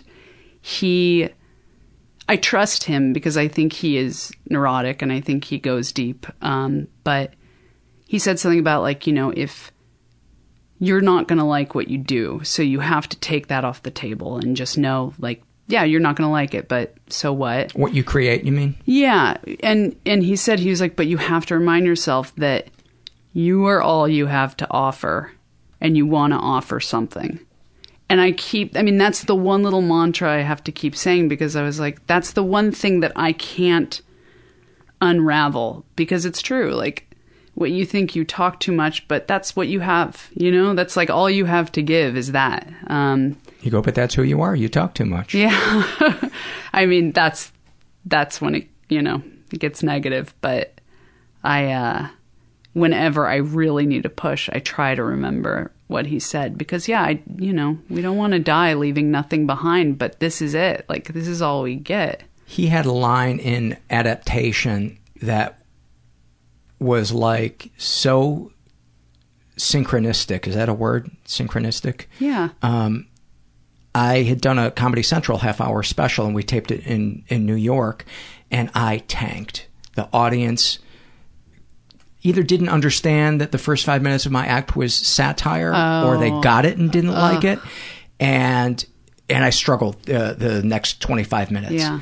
And I was just like, oh, Jesus Christ. And like, friends couldn't even lie to me that it was okay. They were like, yeah, that was pretty brutal. And I went up to the hotel, and Adaptation was on. Wow. And almost immediately as I turned it on, the line was, who you are is not whether or not you're loved, it's what you love. Oh, you are what you love, not what loves you. Yes. Yeah, that's one of my favorite lines. And I was like, I so needed... I might have even cried when I heard that, like, thank you, universe. Thank you for reminding me that I have no control over whether or not I'm loved. Isn't that a great scene? Just the whole story in that scene, yeah. Yeah. He's an amazing writer. He is. I really love him. I think he's the only person I could possibly be starstruck by, because I just think he's given so much, So outside the box. Yeah. So outside the box. I'm glad you like that line. I like that line, too. It's at least that night, it fucking saved me. Yeah. It fucking saved me. Give me another fear. Well, one fear, and what you kind of just said, was that I have a fear that if anyone really knew who I was, they wouldn't love me. And I think it feels kind of basic just to say it like that, but, really who I am, if that is a thing, is not a lovable creature. Not enough to really truly deserve love. I often feel that, like, I was born damaged, and there's not a whole lot I can do but sort of just get through life and then die one day. And like, maybe I was just never meant to succeed or have a family or be happy. I mean, that's the very dark end of the spectrum, but it's also the very real end of the spectrum, is just that maybe I just wasn't designed for that. And that is scary, because it means it's just not possible, I do, and I've struggled with that, but I believe that I've won that argument in my head from the work that I've done, mostly in the support groups, and because you're a seeker, that's the most important thing. People that aren't seekers, I don't like their chances. Yeah. But people that are seekers, I like their chances a lot. A lot. And that's as good as the Charlie Kaufman line. Yeah. What you just said. Yeah, I think so. Yeah. It's the truth. Open-mindedness and being willing to seek and say, I don't know. Yeah. I'm open. That is, in fact, I can't think of anybody who has not gotten a better quality of emotional life who's a seeker and does things that are new and out of their comfort zone. Yeah. Because it was suggested by somebody who I mean, the good news is whatever happens, like, when you have these issues, at the end of the day, your life won't have been boring. Like, that's very true. No matter what, at least it hasn't been boring. If anything, it's been a little too all over the place, but whatever. There's so many people with 9-to-5 jobs that would love to have the variety. Yeah. The roller coaster. They want a roller coaster. They don't necessarily want emotional or financial insecurity. Yeah. But I just think back to the year that I worked at an insurance company, and worked with awesome, super sweet people. But if I had to work there for another 30 years... You could still be there, yeah. I could still be there. Yeah. It's not... I don't necessarily deserve what I have. I'm worthy of it. Right. But it's not owed to me. So I feel very lucky, and I think we should remind ourselves sometimes that even if there's insecurity in what we're doing, that we're still, you look at people picking garbage and yeah. You just think just a roll of the dice that's not me. Yeah. Yeah, I mean, that's part of the difficulty, is knowing that, like, you're incredibly lucky and... Still miserable, yeah. But that's, That would make an awesome t-shirt. I'm incredibly lucky, yet miserable. I think that's actually doable. I think that's a great t-shirt. Yeah. Get on it. I'm too lazy. Mental illness t-shirts. I like that idea. There's a lot that I would like to make t-shirts out of. A reversible shirt that just says manic and on the inside depressive, and whatever you're feeling, you can wear it. That's fantastic. That might be helpful. Give me another fear. Oh boy. Let's see. Or you can go to loves if you want. Well, I mean, I guess I'll go to loves, but it's attached to fears, kind of. And it's actually embarrassing to say, so maybe that's a good thing. But I once wrote down a list of, like, the 50 happiest moments of my life, because I had read that somewhere, and, I'm desperately seeking an identity, so I did it. And I noticed that most of the happiest moments of my life were when I was dancing. Like, I used to love to go, to a club or whatever and dance. Not really a club, but a bar. And just dance till I was, like, super sweaty by myself. Get up on the counter like the bar top, like Coyote Ugly? No, I was not nearly that confident. But it was more just this feeling of weightlessness. And I think it had a lot to do with my feet.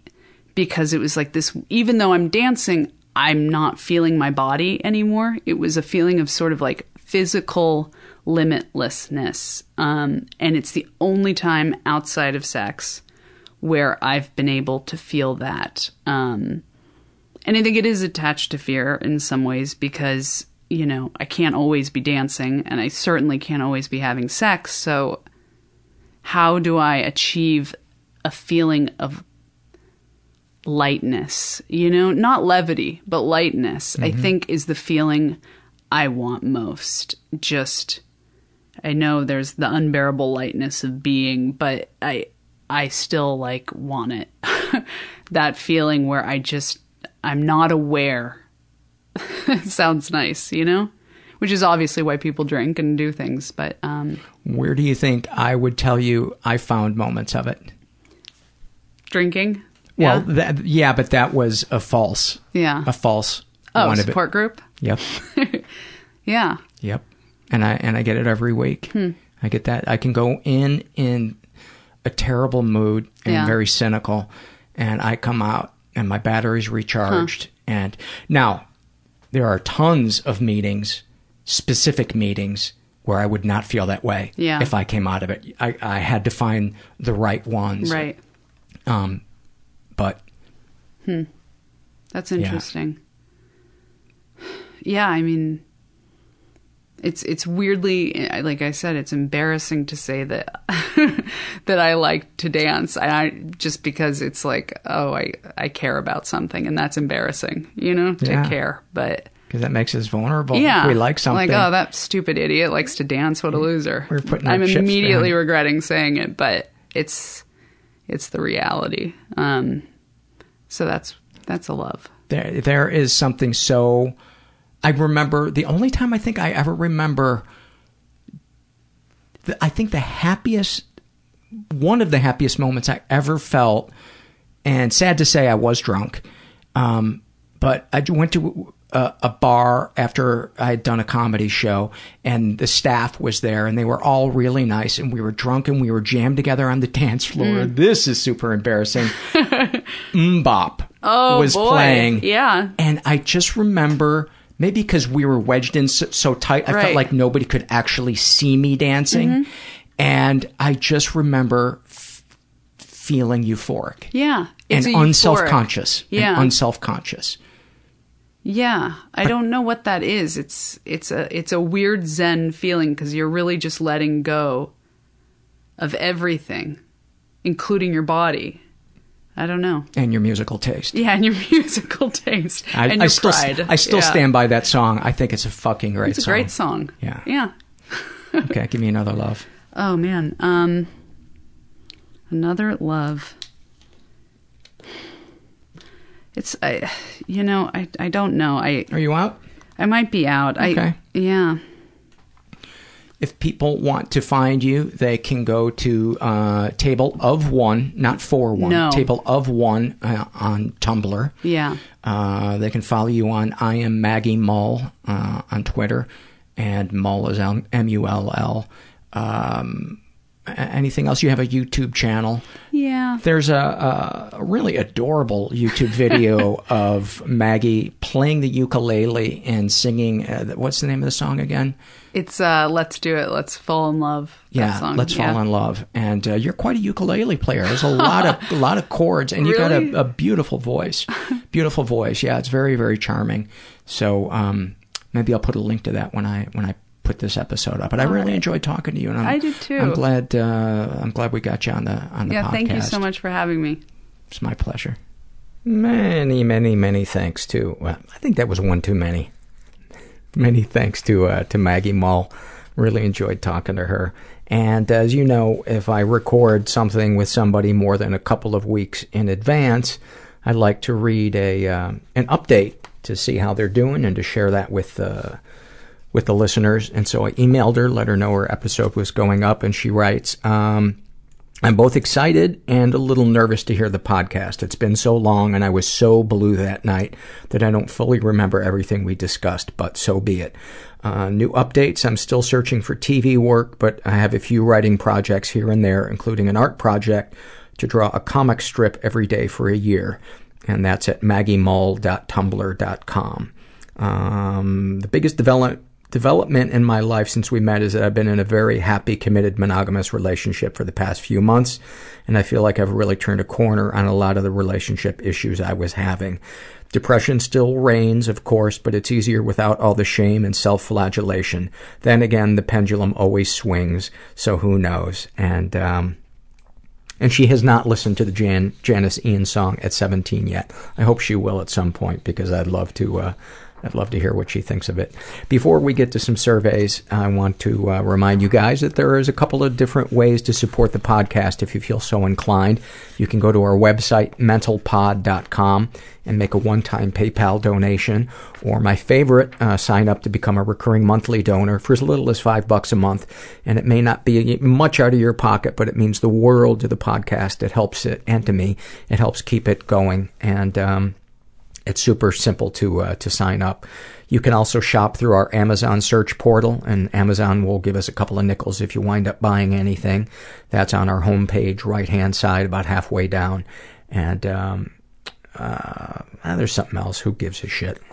Let's get to. Oh, you can support us non-financially by spreading the word through social media. That definitely helps.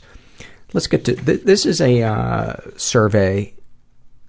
This is from the being hospitalized survey, and this was filled out by a guy who calls himself Joe Fixie. And he writes, first, I was amazed at how attentive, calm, and curious the doctors and nurses were. They were very detailed in the questions they asked and constantly recapped my information for confirmation of understanding. Secondly, having been in the emergency/acute patient unit for nearly 24 hours, watching the change in energy within the room as each shift ended and a new one began, it was a fascinating experience in observing how different people cope with ongoing situations and challenges. Now, I know on the spectrum of people's experiences and being in psych wards, that's towards definitely the more positive end of the spectrum, but I like to cover the spectrum and what we read on the show.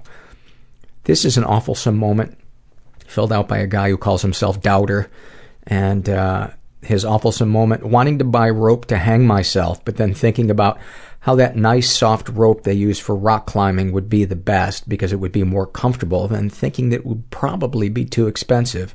Then I started thinking about being in a store, buying the actual rope, and shopping around for the best deal. I don't know, made me laugh. I didn't buy any rope. And we're glad you didn't. This is Shame and Secret survey filled out by a woman who calls herself Fair Viola.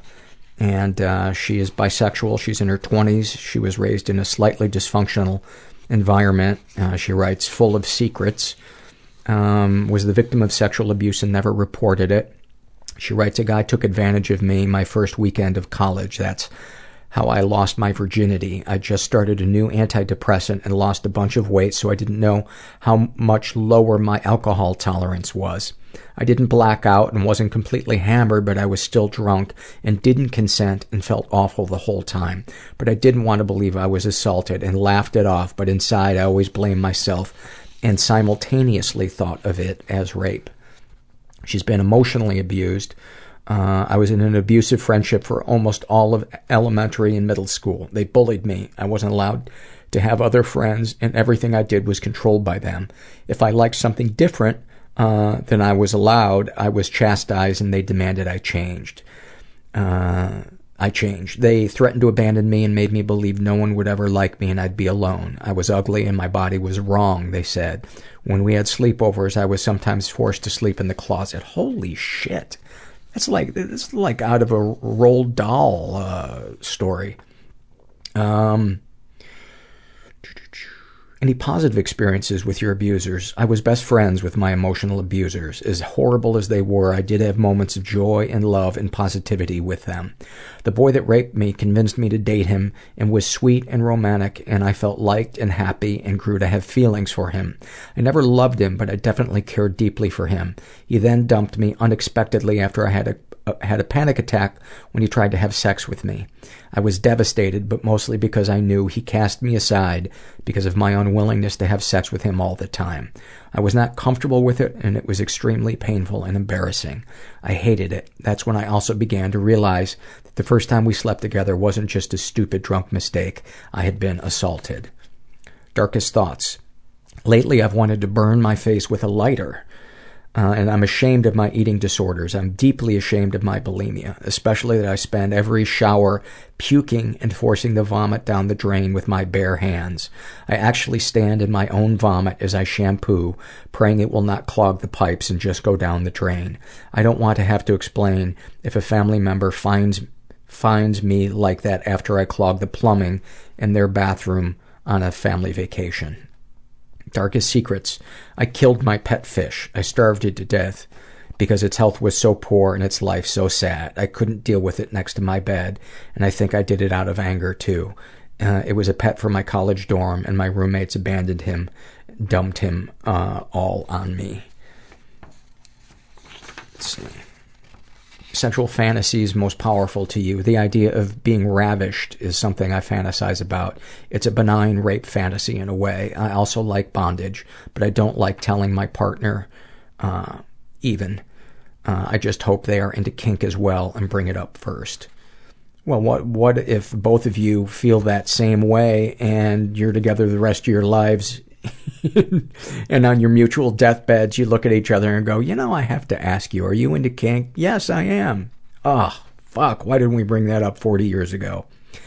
What, if anything, would you like to say to someone you haven't been able to? Sometimes I dream about asking to move in with my boyfriend, or if I'm really out of touch with reality, I dream about us getting married. And it's not what I want, really. I don't know what I even think about marriage. I'm not a fan, really, and we've been together less than a year, and how can I know yet? What, if anything, do you wish for? I want to be a famous stage and screen actor, but not because I want to be famous. I just want the financial security. Well, then I would lose the stage actor if you want financial security. Although I suppose if you were a famous stage actor. I wanted to dissect it more, Paul. Sweet mother of God. Have you shared these things with others? I'm too embarrassed and emotional. I'll feel vulnerable and stupid and greedy. How do you feel after writing these things down? Sad, but also relieved to have finally told someone. Anything you'd like to share with someone who shares your thoughts or experiences? I don't know. I want to be helpful and wise, but nothing comes to mind. Thank you for that. This is an awfulsome moment filled out by a trans male who calls himself Logan Berry. He's 17, and his awfulsome moment is, he writes, I don't know if this is necessarily an awfulsome moment, but I remember when I was still living with my mother's ex-boyfriend, who at the time she was still dating, and who had also on multiple occasions been sexually abusive to me. And he was watching the Super Bowl. I remember him yelling to the players on the field through the TV screen, and I remember sitting in the kitchen getting so frustrated. I walked over to him and said, they can't hear you, you know. He looked at me for a few seconds before responding with, you're ruining it for me. And I laughed at him, which angered him more. But I wasn't laughing because I was ruining some football game for him. I was laughing because here was this man who ruined the parts of my childhood that my mother hadn't yet. This man who literally ruined my life was telling me that I was ruining a football game for him. And that made me laugh, but it hurt a lot too. So I guess it was an awfulsome moment. Thank you for that. This is a shame and secret survey, and this is filled out by a woman who calls herself Flux. And she's bisexual, she's 18, and she was raised in a stable and safe environment. So she claims. Never been sexually abused. Not sure if she's been emotionally or physically abused. She writes, when I was depressed and suicidal, my dad would ignore it and tell me to stop acting like a drama queen or to stop putting on this fucking wounded swan act. Gee, do you think that might be emotionally abusive? I'd say that's a 10 out of a 10 on emotional abuse. When he tried to teach me how to ride a bike, he would frequently yell at me about how much of a failure I was if I didn't learn. And you're not sure if this was emotional abuse. He has never expressed love for who I am towards me, but has only been proud of my achievements, making me feel like I always have to deserve love. Oh my God, that is such profound abandonment. Oh. Any positive experiences with your abusers? As I wrote, I'm not sure. I have had good times with my dad, but they are mostly watching movies together and not talking. Other times, such as fishing, have been objectively good, but I always felt I had to catch the biggest fish in the lake to make him proud. Your dad is a douche. Darkest, hold on, let me have compassion for him. He's a wounded man who has still yet to develop tools to deal with his douchiness. Darkest thoughts, that I should disappear, just go as far as I can into the woods and kill myself, and that my body would never be found. I would never make an attempt at my own life because I love my mom and I know the suffering it would cause her. Darkest secrets, I can't point towards any traumatic events which I have kept as a secret. Sexual fantasies most powerful to you. Tying up a guy and fucking him in the ass with a strap on. It makes me feel ashamed because it makes me feel like a gross person. Girls my age are not supposed to have fantasies like this. It also makes me very horny. Who gives a shit what girls your age are fantasies they're supposed to have or not have? Embrace it. Embrace it. Get your pegging on. Or would you say get your peg on? I think it'd be get your peg on. What, if anything, would you like to say to someone that you haven't been able to? I want to say to my dad that he has hurt me and that he's never made me feel loved, but I know he would not understand me. He would only get defensive and say I was overreacting. I want to see you push him out of the fucking fishing boat. That's what I want to see. And tell him to go catch a fish. I should have ended that better. There should have been something better than to go catch a fish. What, if anything, do you wish for? Love, friendship, acceptance, and maybe a little bit of fame for my creative or intellectual endeavors. Have you shared these things with others, except for the ass fucking? How How do you feel after writing these things down? Pretty good, and a slight need to masturbate. Anything you'd like to share with someone who shares your thoughts or experiences? That your emotions are always valid. Something happened to make you feel this way, and your emotions are not something you should be shamed or reduced for. Amen. Amen. This is an awfulsome moment filled out by a woman who calls herself, get this, Cunt Cake. She's in her 30s, and she writes, I had to go to the gyno and have a medical procedure that I was not looking forward to. But really, who enjoys going to the gyno? No one. Anyhow, I get there and I'm mentally preparing myself for the inevitable panic and pain I'm about to feel. I'm one of the lucky women who can feel her cervix, and I have crippling anxiety, so that combo does not make for a relaxed vagina. I haven't seen this doctor in a long while because I normally see the nurse practitioners who are much nicer and less judgmental. I'm a non-married, sexually active woman in the Midwest, so doctors can be a bit twatty about my sex life. So, I'm laying there trying to stay calm while the woman is prodding around in my lady parts. When she goes for my cervix, I yelp out in pain and say, I'm sorry, I can feel that. She replied, that didn't hurt. Unbelievable. Little did I know that those 3 little words would send me into a 2-hour-long PTSD rape flashback. My rapist said those very lovely words whilst raping me. But the thing is, I had never really given this rape the weight that it deserved. While it has severely fucked up my life in myriad ways, I've always felt that it was somehow my fault. I had had flashbacks before, but nothing this severe. I couldn't understand why it was happening. Anyhow, I started bawling, but she didn't stop the procedure. Once she was done, she kept on trying to ask me about my life to make me stop crying. Finally, she said, I'll leave the room. They always stop crying when I leave the room. Wow, she should have her fucking license revoked. So there I was, bottomless, sobbing on the gyno chair and not understanding why I was triggered. I say that's a good time for a selfie.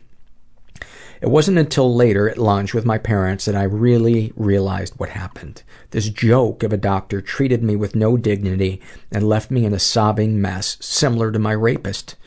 Once I realized this, I shouted out, oh, it was a rape flashback, just as the waitress was coming over to serve coffee. My mom and dad smiled and said, she's terrible. We love you. She should have known better. You're amazing, as the waiter tried to keep her composure while filling my empty mug with coffee. So thanks, bitch of a doctor. You helped me give weight to my rape, and I take it very seriously now. Thank fucking God for therapy and medication. Well, thank you for that, Cunt Cake. Maybe that's a peek into how hard I am on myself, because when I see the names that you guys give yourselves, I just always want to go, why are you so hard on yourself? And then I get 9,000 emails from you guys telling me that I'm too hard on myself. This is from the babysitter survey, and this was filled out by a woman who calls herself Mama Monkey Butt, and she is female. She's bisexual. She's in her 30s. Never been sexually abused and was raised in a slightly dysfunctional environment. And she writes about being a babysitter. Other than the fact that I often masturbated after I put the kids I babysat to bed, often coming as the parents walked up the stairs, I once asked the 4-year-old that I babysat to touch the penis of his 9-month-old brother. He looked at me questioningly, and I said, never mind, knowing that what I was asking was wrong and just an extension of what happened to me. That's weird, because she had written that she'd never been sexually... Oh, outside of events described here. She'd never been sexually abused. He looked at me questioningly, and I made a very conscious choice not to hurt him that way. I still feel a little guilt over even having the thought, though nothing came of it, and I don't believe either boy knows or remembers that this happened. I babysat them for many years and watched them both grow up. Today, as adults, they both still say I was their favorite babysitter. I am proud of the men they've become, and I'm glad I didn't follow through with my request and give them that pain to deal with for most of their lives. I never said a thing to anyone. I feel that it would ruin the relationship that I have with all the people who trust me. I've never even considered doing a thing like that again. I work with vulnerable children for my career, and am very vigilant to watch for abuse from caregivers. Remembering these things, what feelings come up. I know that what I thought of doing was related to what a cousin did to me when he was babysitting me when I was 8, which is in direct relationship to things he experienced with his father. At 8, I knew that my cousin asking me to touch his penis was wrong, and I'm glad I knew enough that while I did touch him, I refused to take my underwear off for him. By the time I was 12, I confronted him and forgave him for what happened. I never forgot, though, and when we were older and someone brought up strip poker at a party we both attended, I reminded him there was no way I would be doing that because of what happened with him. It wasn't until we were fully adults and I had written many papers, talked to many people, and processed it over and over that he got married and that he got married that I decided on that day, as a silent gift to him, I would finally let it go. I love him now, and we have a typical cousin relationship. His wife gave birth to 2 beautiful girls in the last 2.5 years, and I can't help but worry about them. I hope he, too, has processed what he's been through and what he's done to others. I wasn't the only cousin that he messed with. And I hope he's healed completely so that hurting those beautiful girls never occurs to him. Let's see. Do you feel any damage was done? There was damage done, but I never allowed myself to feel victimized. I feel like I dealt with the issue as head-on as I could. I told all the right people, processed it through so many channels, that now, at almost 40, I'm good. I was more sexually needy in high school than I might have been otherwise, but I feel I have moved past those things as well. If you're a parent, has your experience influenced how you view your children being babysat? I've only had my children babysat by highly respected people, and my 12-year-old often is the babysitter to my 4-year-old. The same age as I was when I made my silly request to a child. She doesn't have my past, and she has more good sense than I ever did. I trust her implicitly. Thank you for sharing that.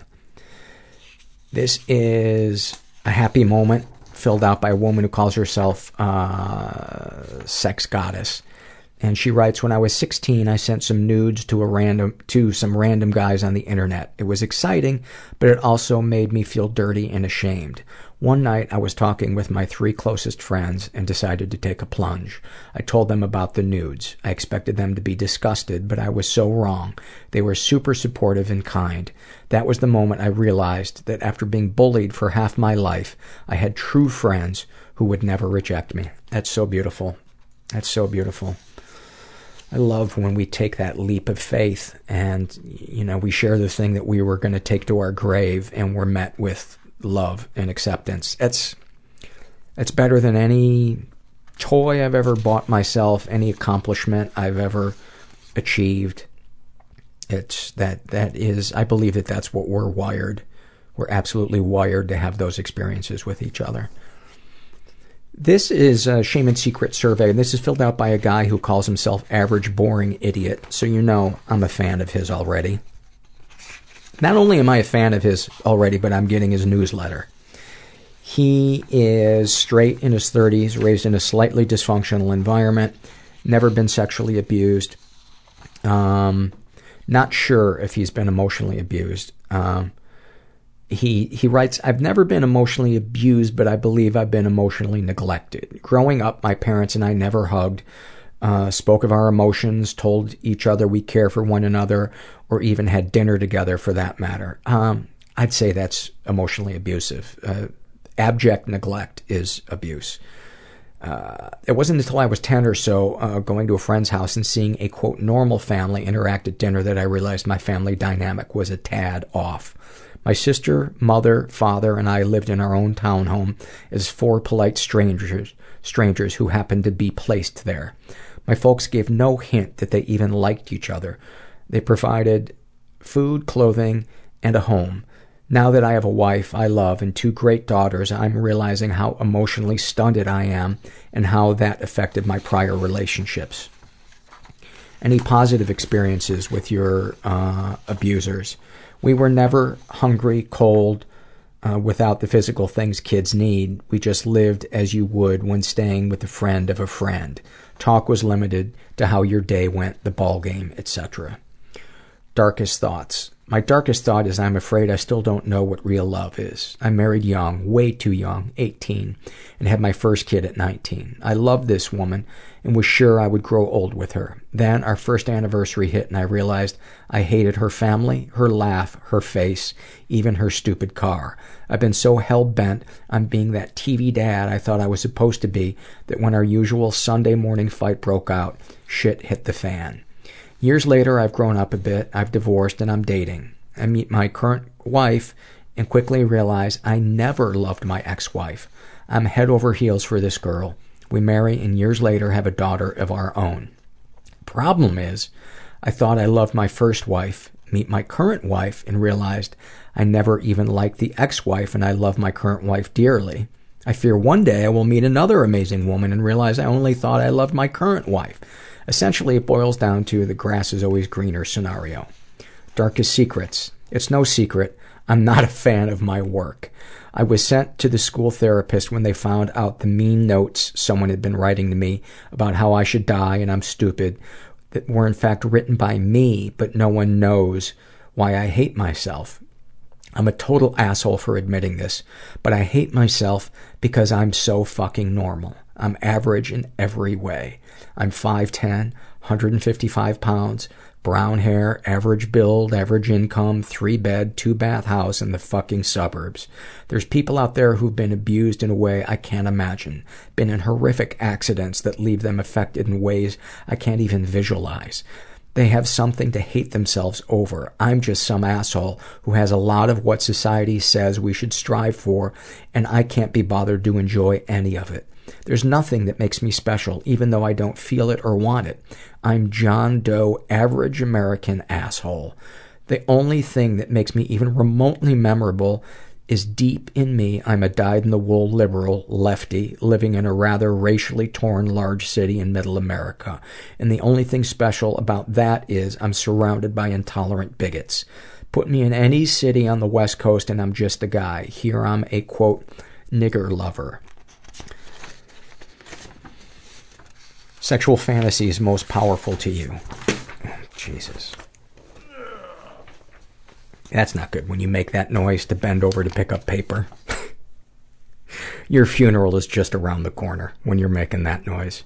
Sexual fantasies most powerful to you. My wife and I are both subs, so myself not being worth enough to cause a fuss, I give in and am the dominant one in our relationship in bed. But if anything gets me going, it's the prototypical 2 women at once. It's so typical and boring, I won't even elaborate. It's like to be with a woman. I'd like to be with a woman of color as well, but that conflicts with my we're all people outlook on the world. Color of skin should mean nothing about a person's worth or intelligence, but it does turn me on. It makes me feel like the big tit loving, trucker hat wearing, beer swilling, average machismo bullshit asshole that the NFL thinks we all are. I'm nowhere close to that, but I like what I like. What, if anything, would you like to say to someone you haven't been able to? I want to know why my parents never aborted me. They were well under 20 when they had me, and basically ruined their chance at a decent living before they were even fully functional human beings. I'm fucked up. My siblings are fucked up. Why did you do that to yourselves? I haven't asked them that because my parents and I have a friend of a friend relationship, which in a lot of ways is nice, I have to admit. When they die, I can't see myself crying or even feeling all that sad. How sad are you when your garbage man's cousin dies? What, if anything, do you wish for? I'm not worthy of being granted a wish, so why bother? If anything, I want to come into enough money to buy some property, a small house, and fulfill my wife's dream of opening a giant breed dog foster home / shelter. Nothing but Great Danes, Mastiffs, Newfoundlands, Wolfhounds, etc. I would die to make this happen for her. Have you shared these things with others? No. I've verbally told my wife and daughters I love them a handful of times. I can write it down in notes to them, text and email it to them, but actually saying it is so hard and vulnerable. My brain is saying, tell them you love them, now. You do, so just do it, you fucking coward. But between my brain and throat, things get weird, and I just can't do it. I clam up and can't hold eye contact. How do you feel after writing these things down? The same. All this shit goes through my head 80 times a day. I can recite it backwards by now. Anything you'd like to share with someone who shares your thoughts or experiences, as if I had anything to contribute to help anyone. Any comments to make the podcast better? Tell the people who can't handle the bad language to go fuck themselves again for me. Well, thank you for sharing that. And man, I think you could really benefit from going to therapy, because I think that would help expand your emotional vocabulary. I can't even pronounce the word. What the fuck am I talking about? I think it would help you expand your emotional vocabulary, and then it would be easier to tell your wife and your daughters that you love them. And you're so hard on yourself. I know. Ironic coming from me, but that's just, I think that would be the most important place that you could start. And don't underestimate how abandoned you were as a kid. And who wouldn't be emotionally shut down and stunted? Who wouldn't be with the environment you were raised in? This is a happy moment by a guy who calls himself Fruitsy Collins. And his happy moment is, I raise a pair of homing pigeons on my balcony. A few months ago, I was cleaning their loft when I found a pair of small, lightly spotted eggs in their nesting box. I spent the next few days reading everything I could on the internet about how long it takes for them to hatch and what needs to be done to take care of them. I got into the habit of taking the eggs from the nest and, quote, candling them, holding them above a small nightlight, cupping them in my hands to focus the light through them to see if any embryos were developing. After about a week of seeing small dark globs and not much else, I started to become dejected at the thought that perhaps the babies hadn't developed or died since it was an unusually cold California winter. After leaving the eggs alone for a few days, I tried candling them again, and after some adjustments to the lights, I finally saw it. Large, dark shadows filling the eggs. Then, even more miraculously, tiny legs kicking away from them. I was so shocked, I nearly dropped the eggs while I exclaimed the obvious statement, "There are fucking birds in there." With my depression, I'm not accustomed to the surge of happiness and vigor I felt in that moment, which I imagined was about 1/1000th of what a parent feels when seeing an ultrasound of their child for the first time.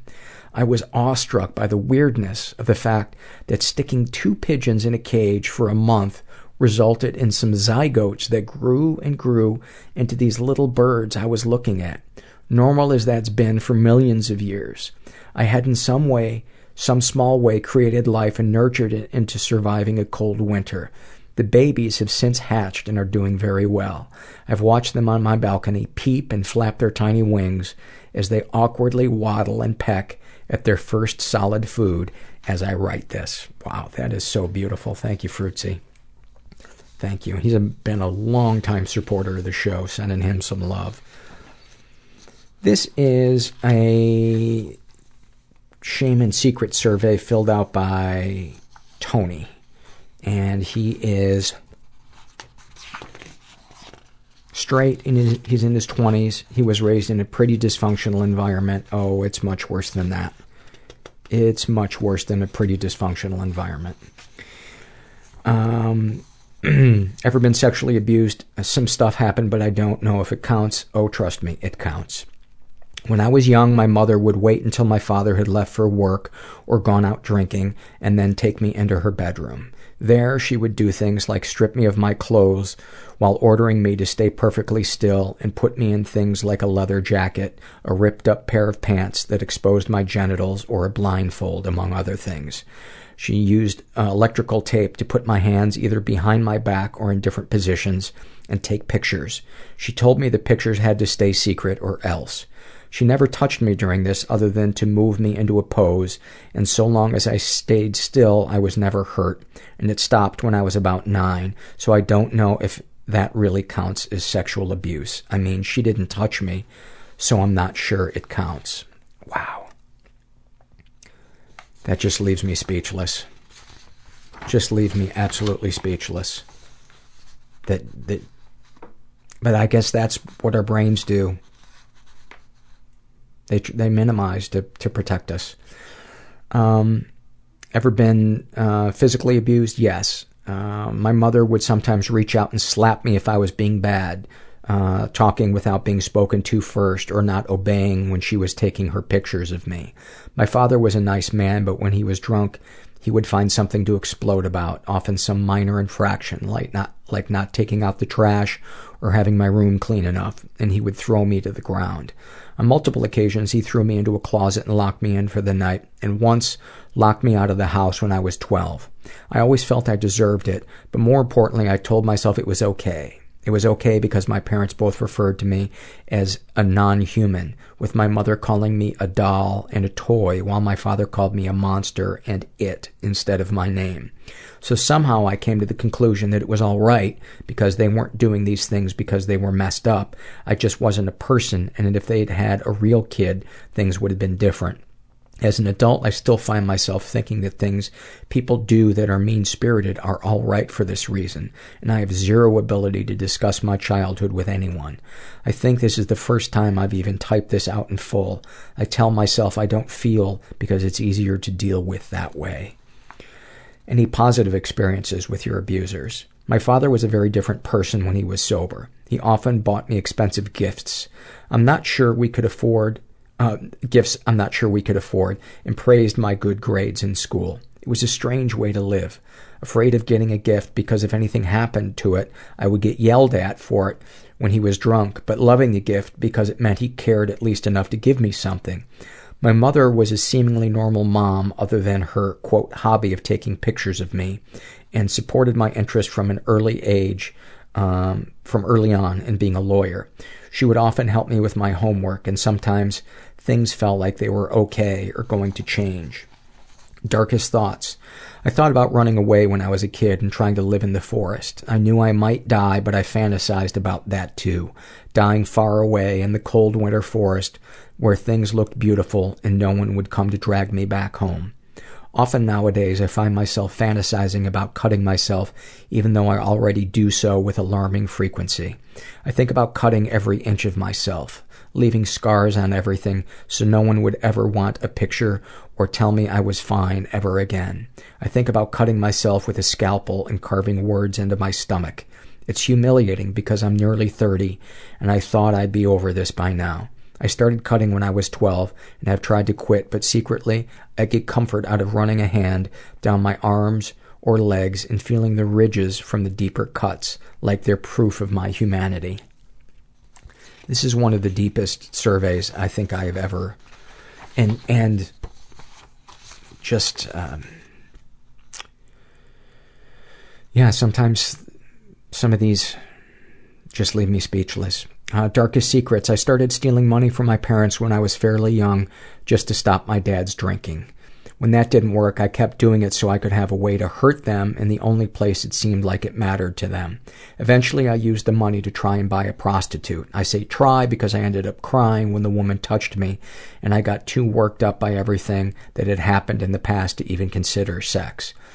Instead, I asked if she wouldn't mind just staying while I got it out of my system. She held me and asked a couple of questions. I managed to nod when she asked if someone had hurt me sexually.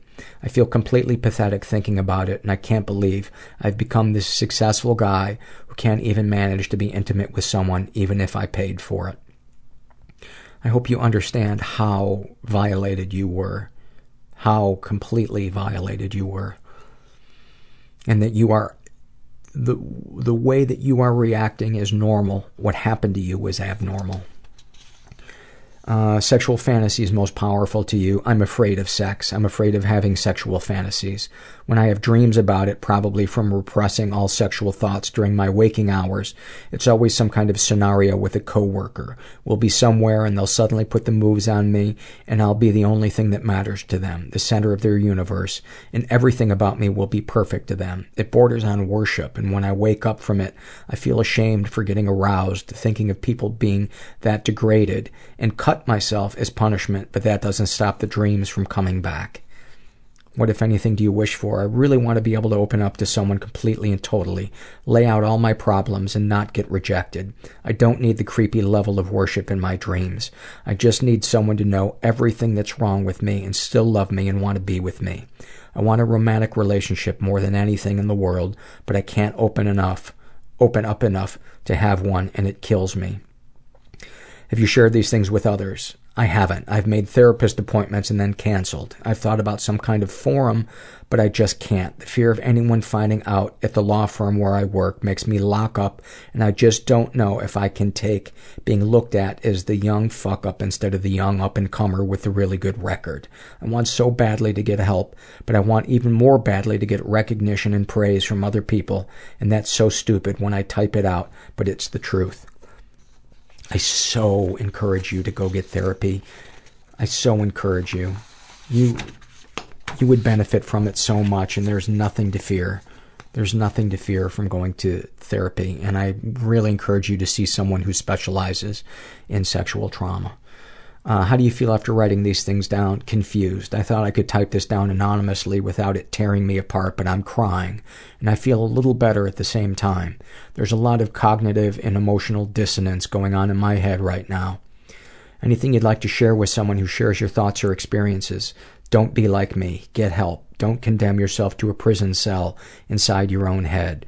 There's an exit if you can just manage to walk through it, and it may not lead to the promised land, but it'll lead to a better place. Any comments to make the podcast better? Try to work the word interglacial into your conversation with someone you've interviewed. You're interviewing in a natural manner. No, seriously. I really want to hear the kind of fucked up metaphor you'd have to come up with to get that to work. Well, interglacial is when two glaciers get it on, right? Ugh. I think I just matched your level of self-loathing right there.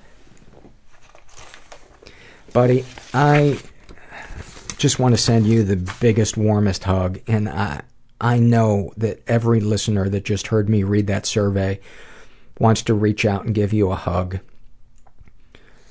Oh, at that, it's heartbreaking to see that help is available to you, but you're afraid. Take that plunge. Take that plunge. Trust us. Trust us. And I just don't even know what to say other than that. But we're sending you some love. This is a perfect one to read after that. This is by a woman who calls herself Damn Human Connection Feels Good.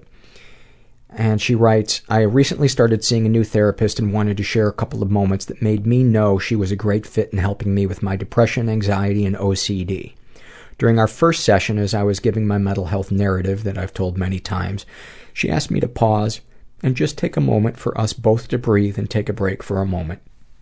She said my energy seemed a bit anxious, so we practiced taking a few deep, slow breaths together.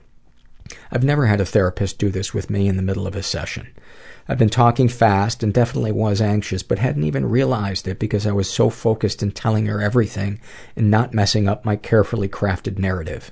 After a few moments of breathing, I felt my body relax into the chair and felt a calm focus as we looked at each other. It felt wonderful to know that someone I just met was so good at her job that she could help me before I even realized I needed help.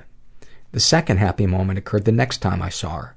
She'd given me the homework of writing down when I had obsessive thoughts, when I did compulsions, and how long they lasted. I was dropping off the sheet so she could look it over before our next session, and was feeling nervous and ashamed to show her. She glanced over the sheet for a moment and then looked me in the eyes. She said, with a confident and encouraging smile on her face, "We're going to beat this." I responded that I hoped she was right, and she gave me a high five. It was such a simple thing, but made me feel so connected, heard, and encouraged. She wiped away my shame and anxiety in that 30-second plus interaction. I've never felt so confident about a therapist before. I'm 21 and I've seen 5 previous therapists in the last couple years. I wanted to share to hopefully show others who are struggling that there are some truly amazing therapists out there and they're worth the trouble of looking.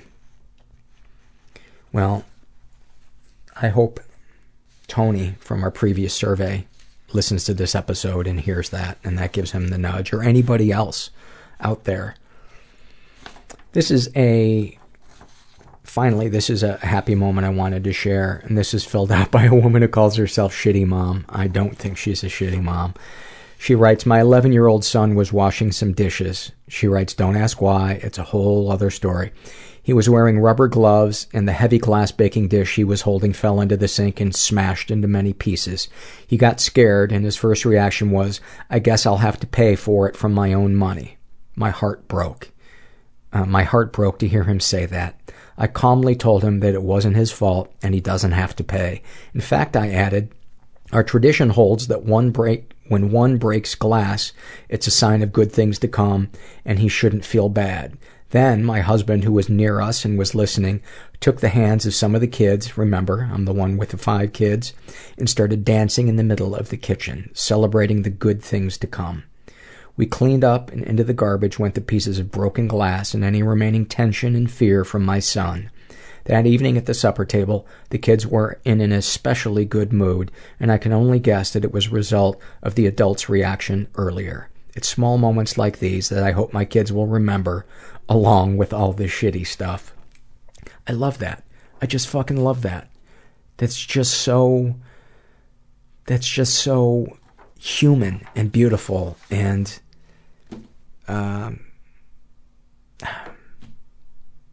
so many moments in this episode just have left me at a loss for words. So maybe this is a good sign to wrap this fucking thing up. Anyway, I hope if you're out there and you're feeling stuck, you know that there's help and there's hope if you can just get out of your comfort zone and ask for it. And I hope listening to this episode, you know that you're not alone. You're in no way alone. You never have been and you never will be. It's just whether or not you realize it. And thanks for listening. Everybody I know is bizarrely beautifully Everybody fucked up I know in some weird way. Bizarrely beautifully fucked up in some weird way. Bizarrely beautifully fucked up in some weird way.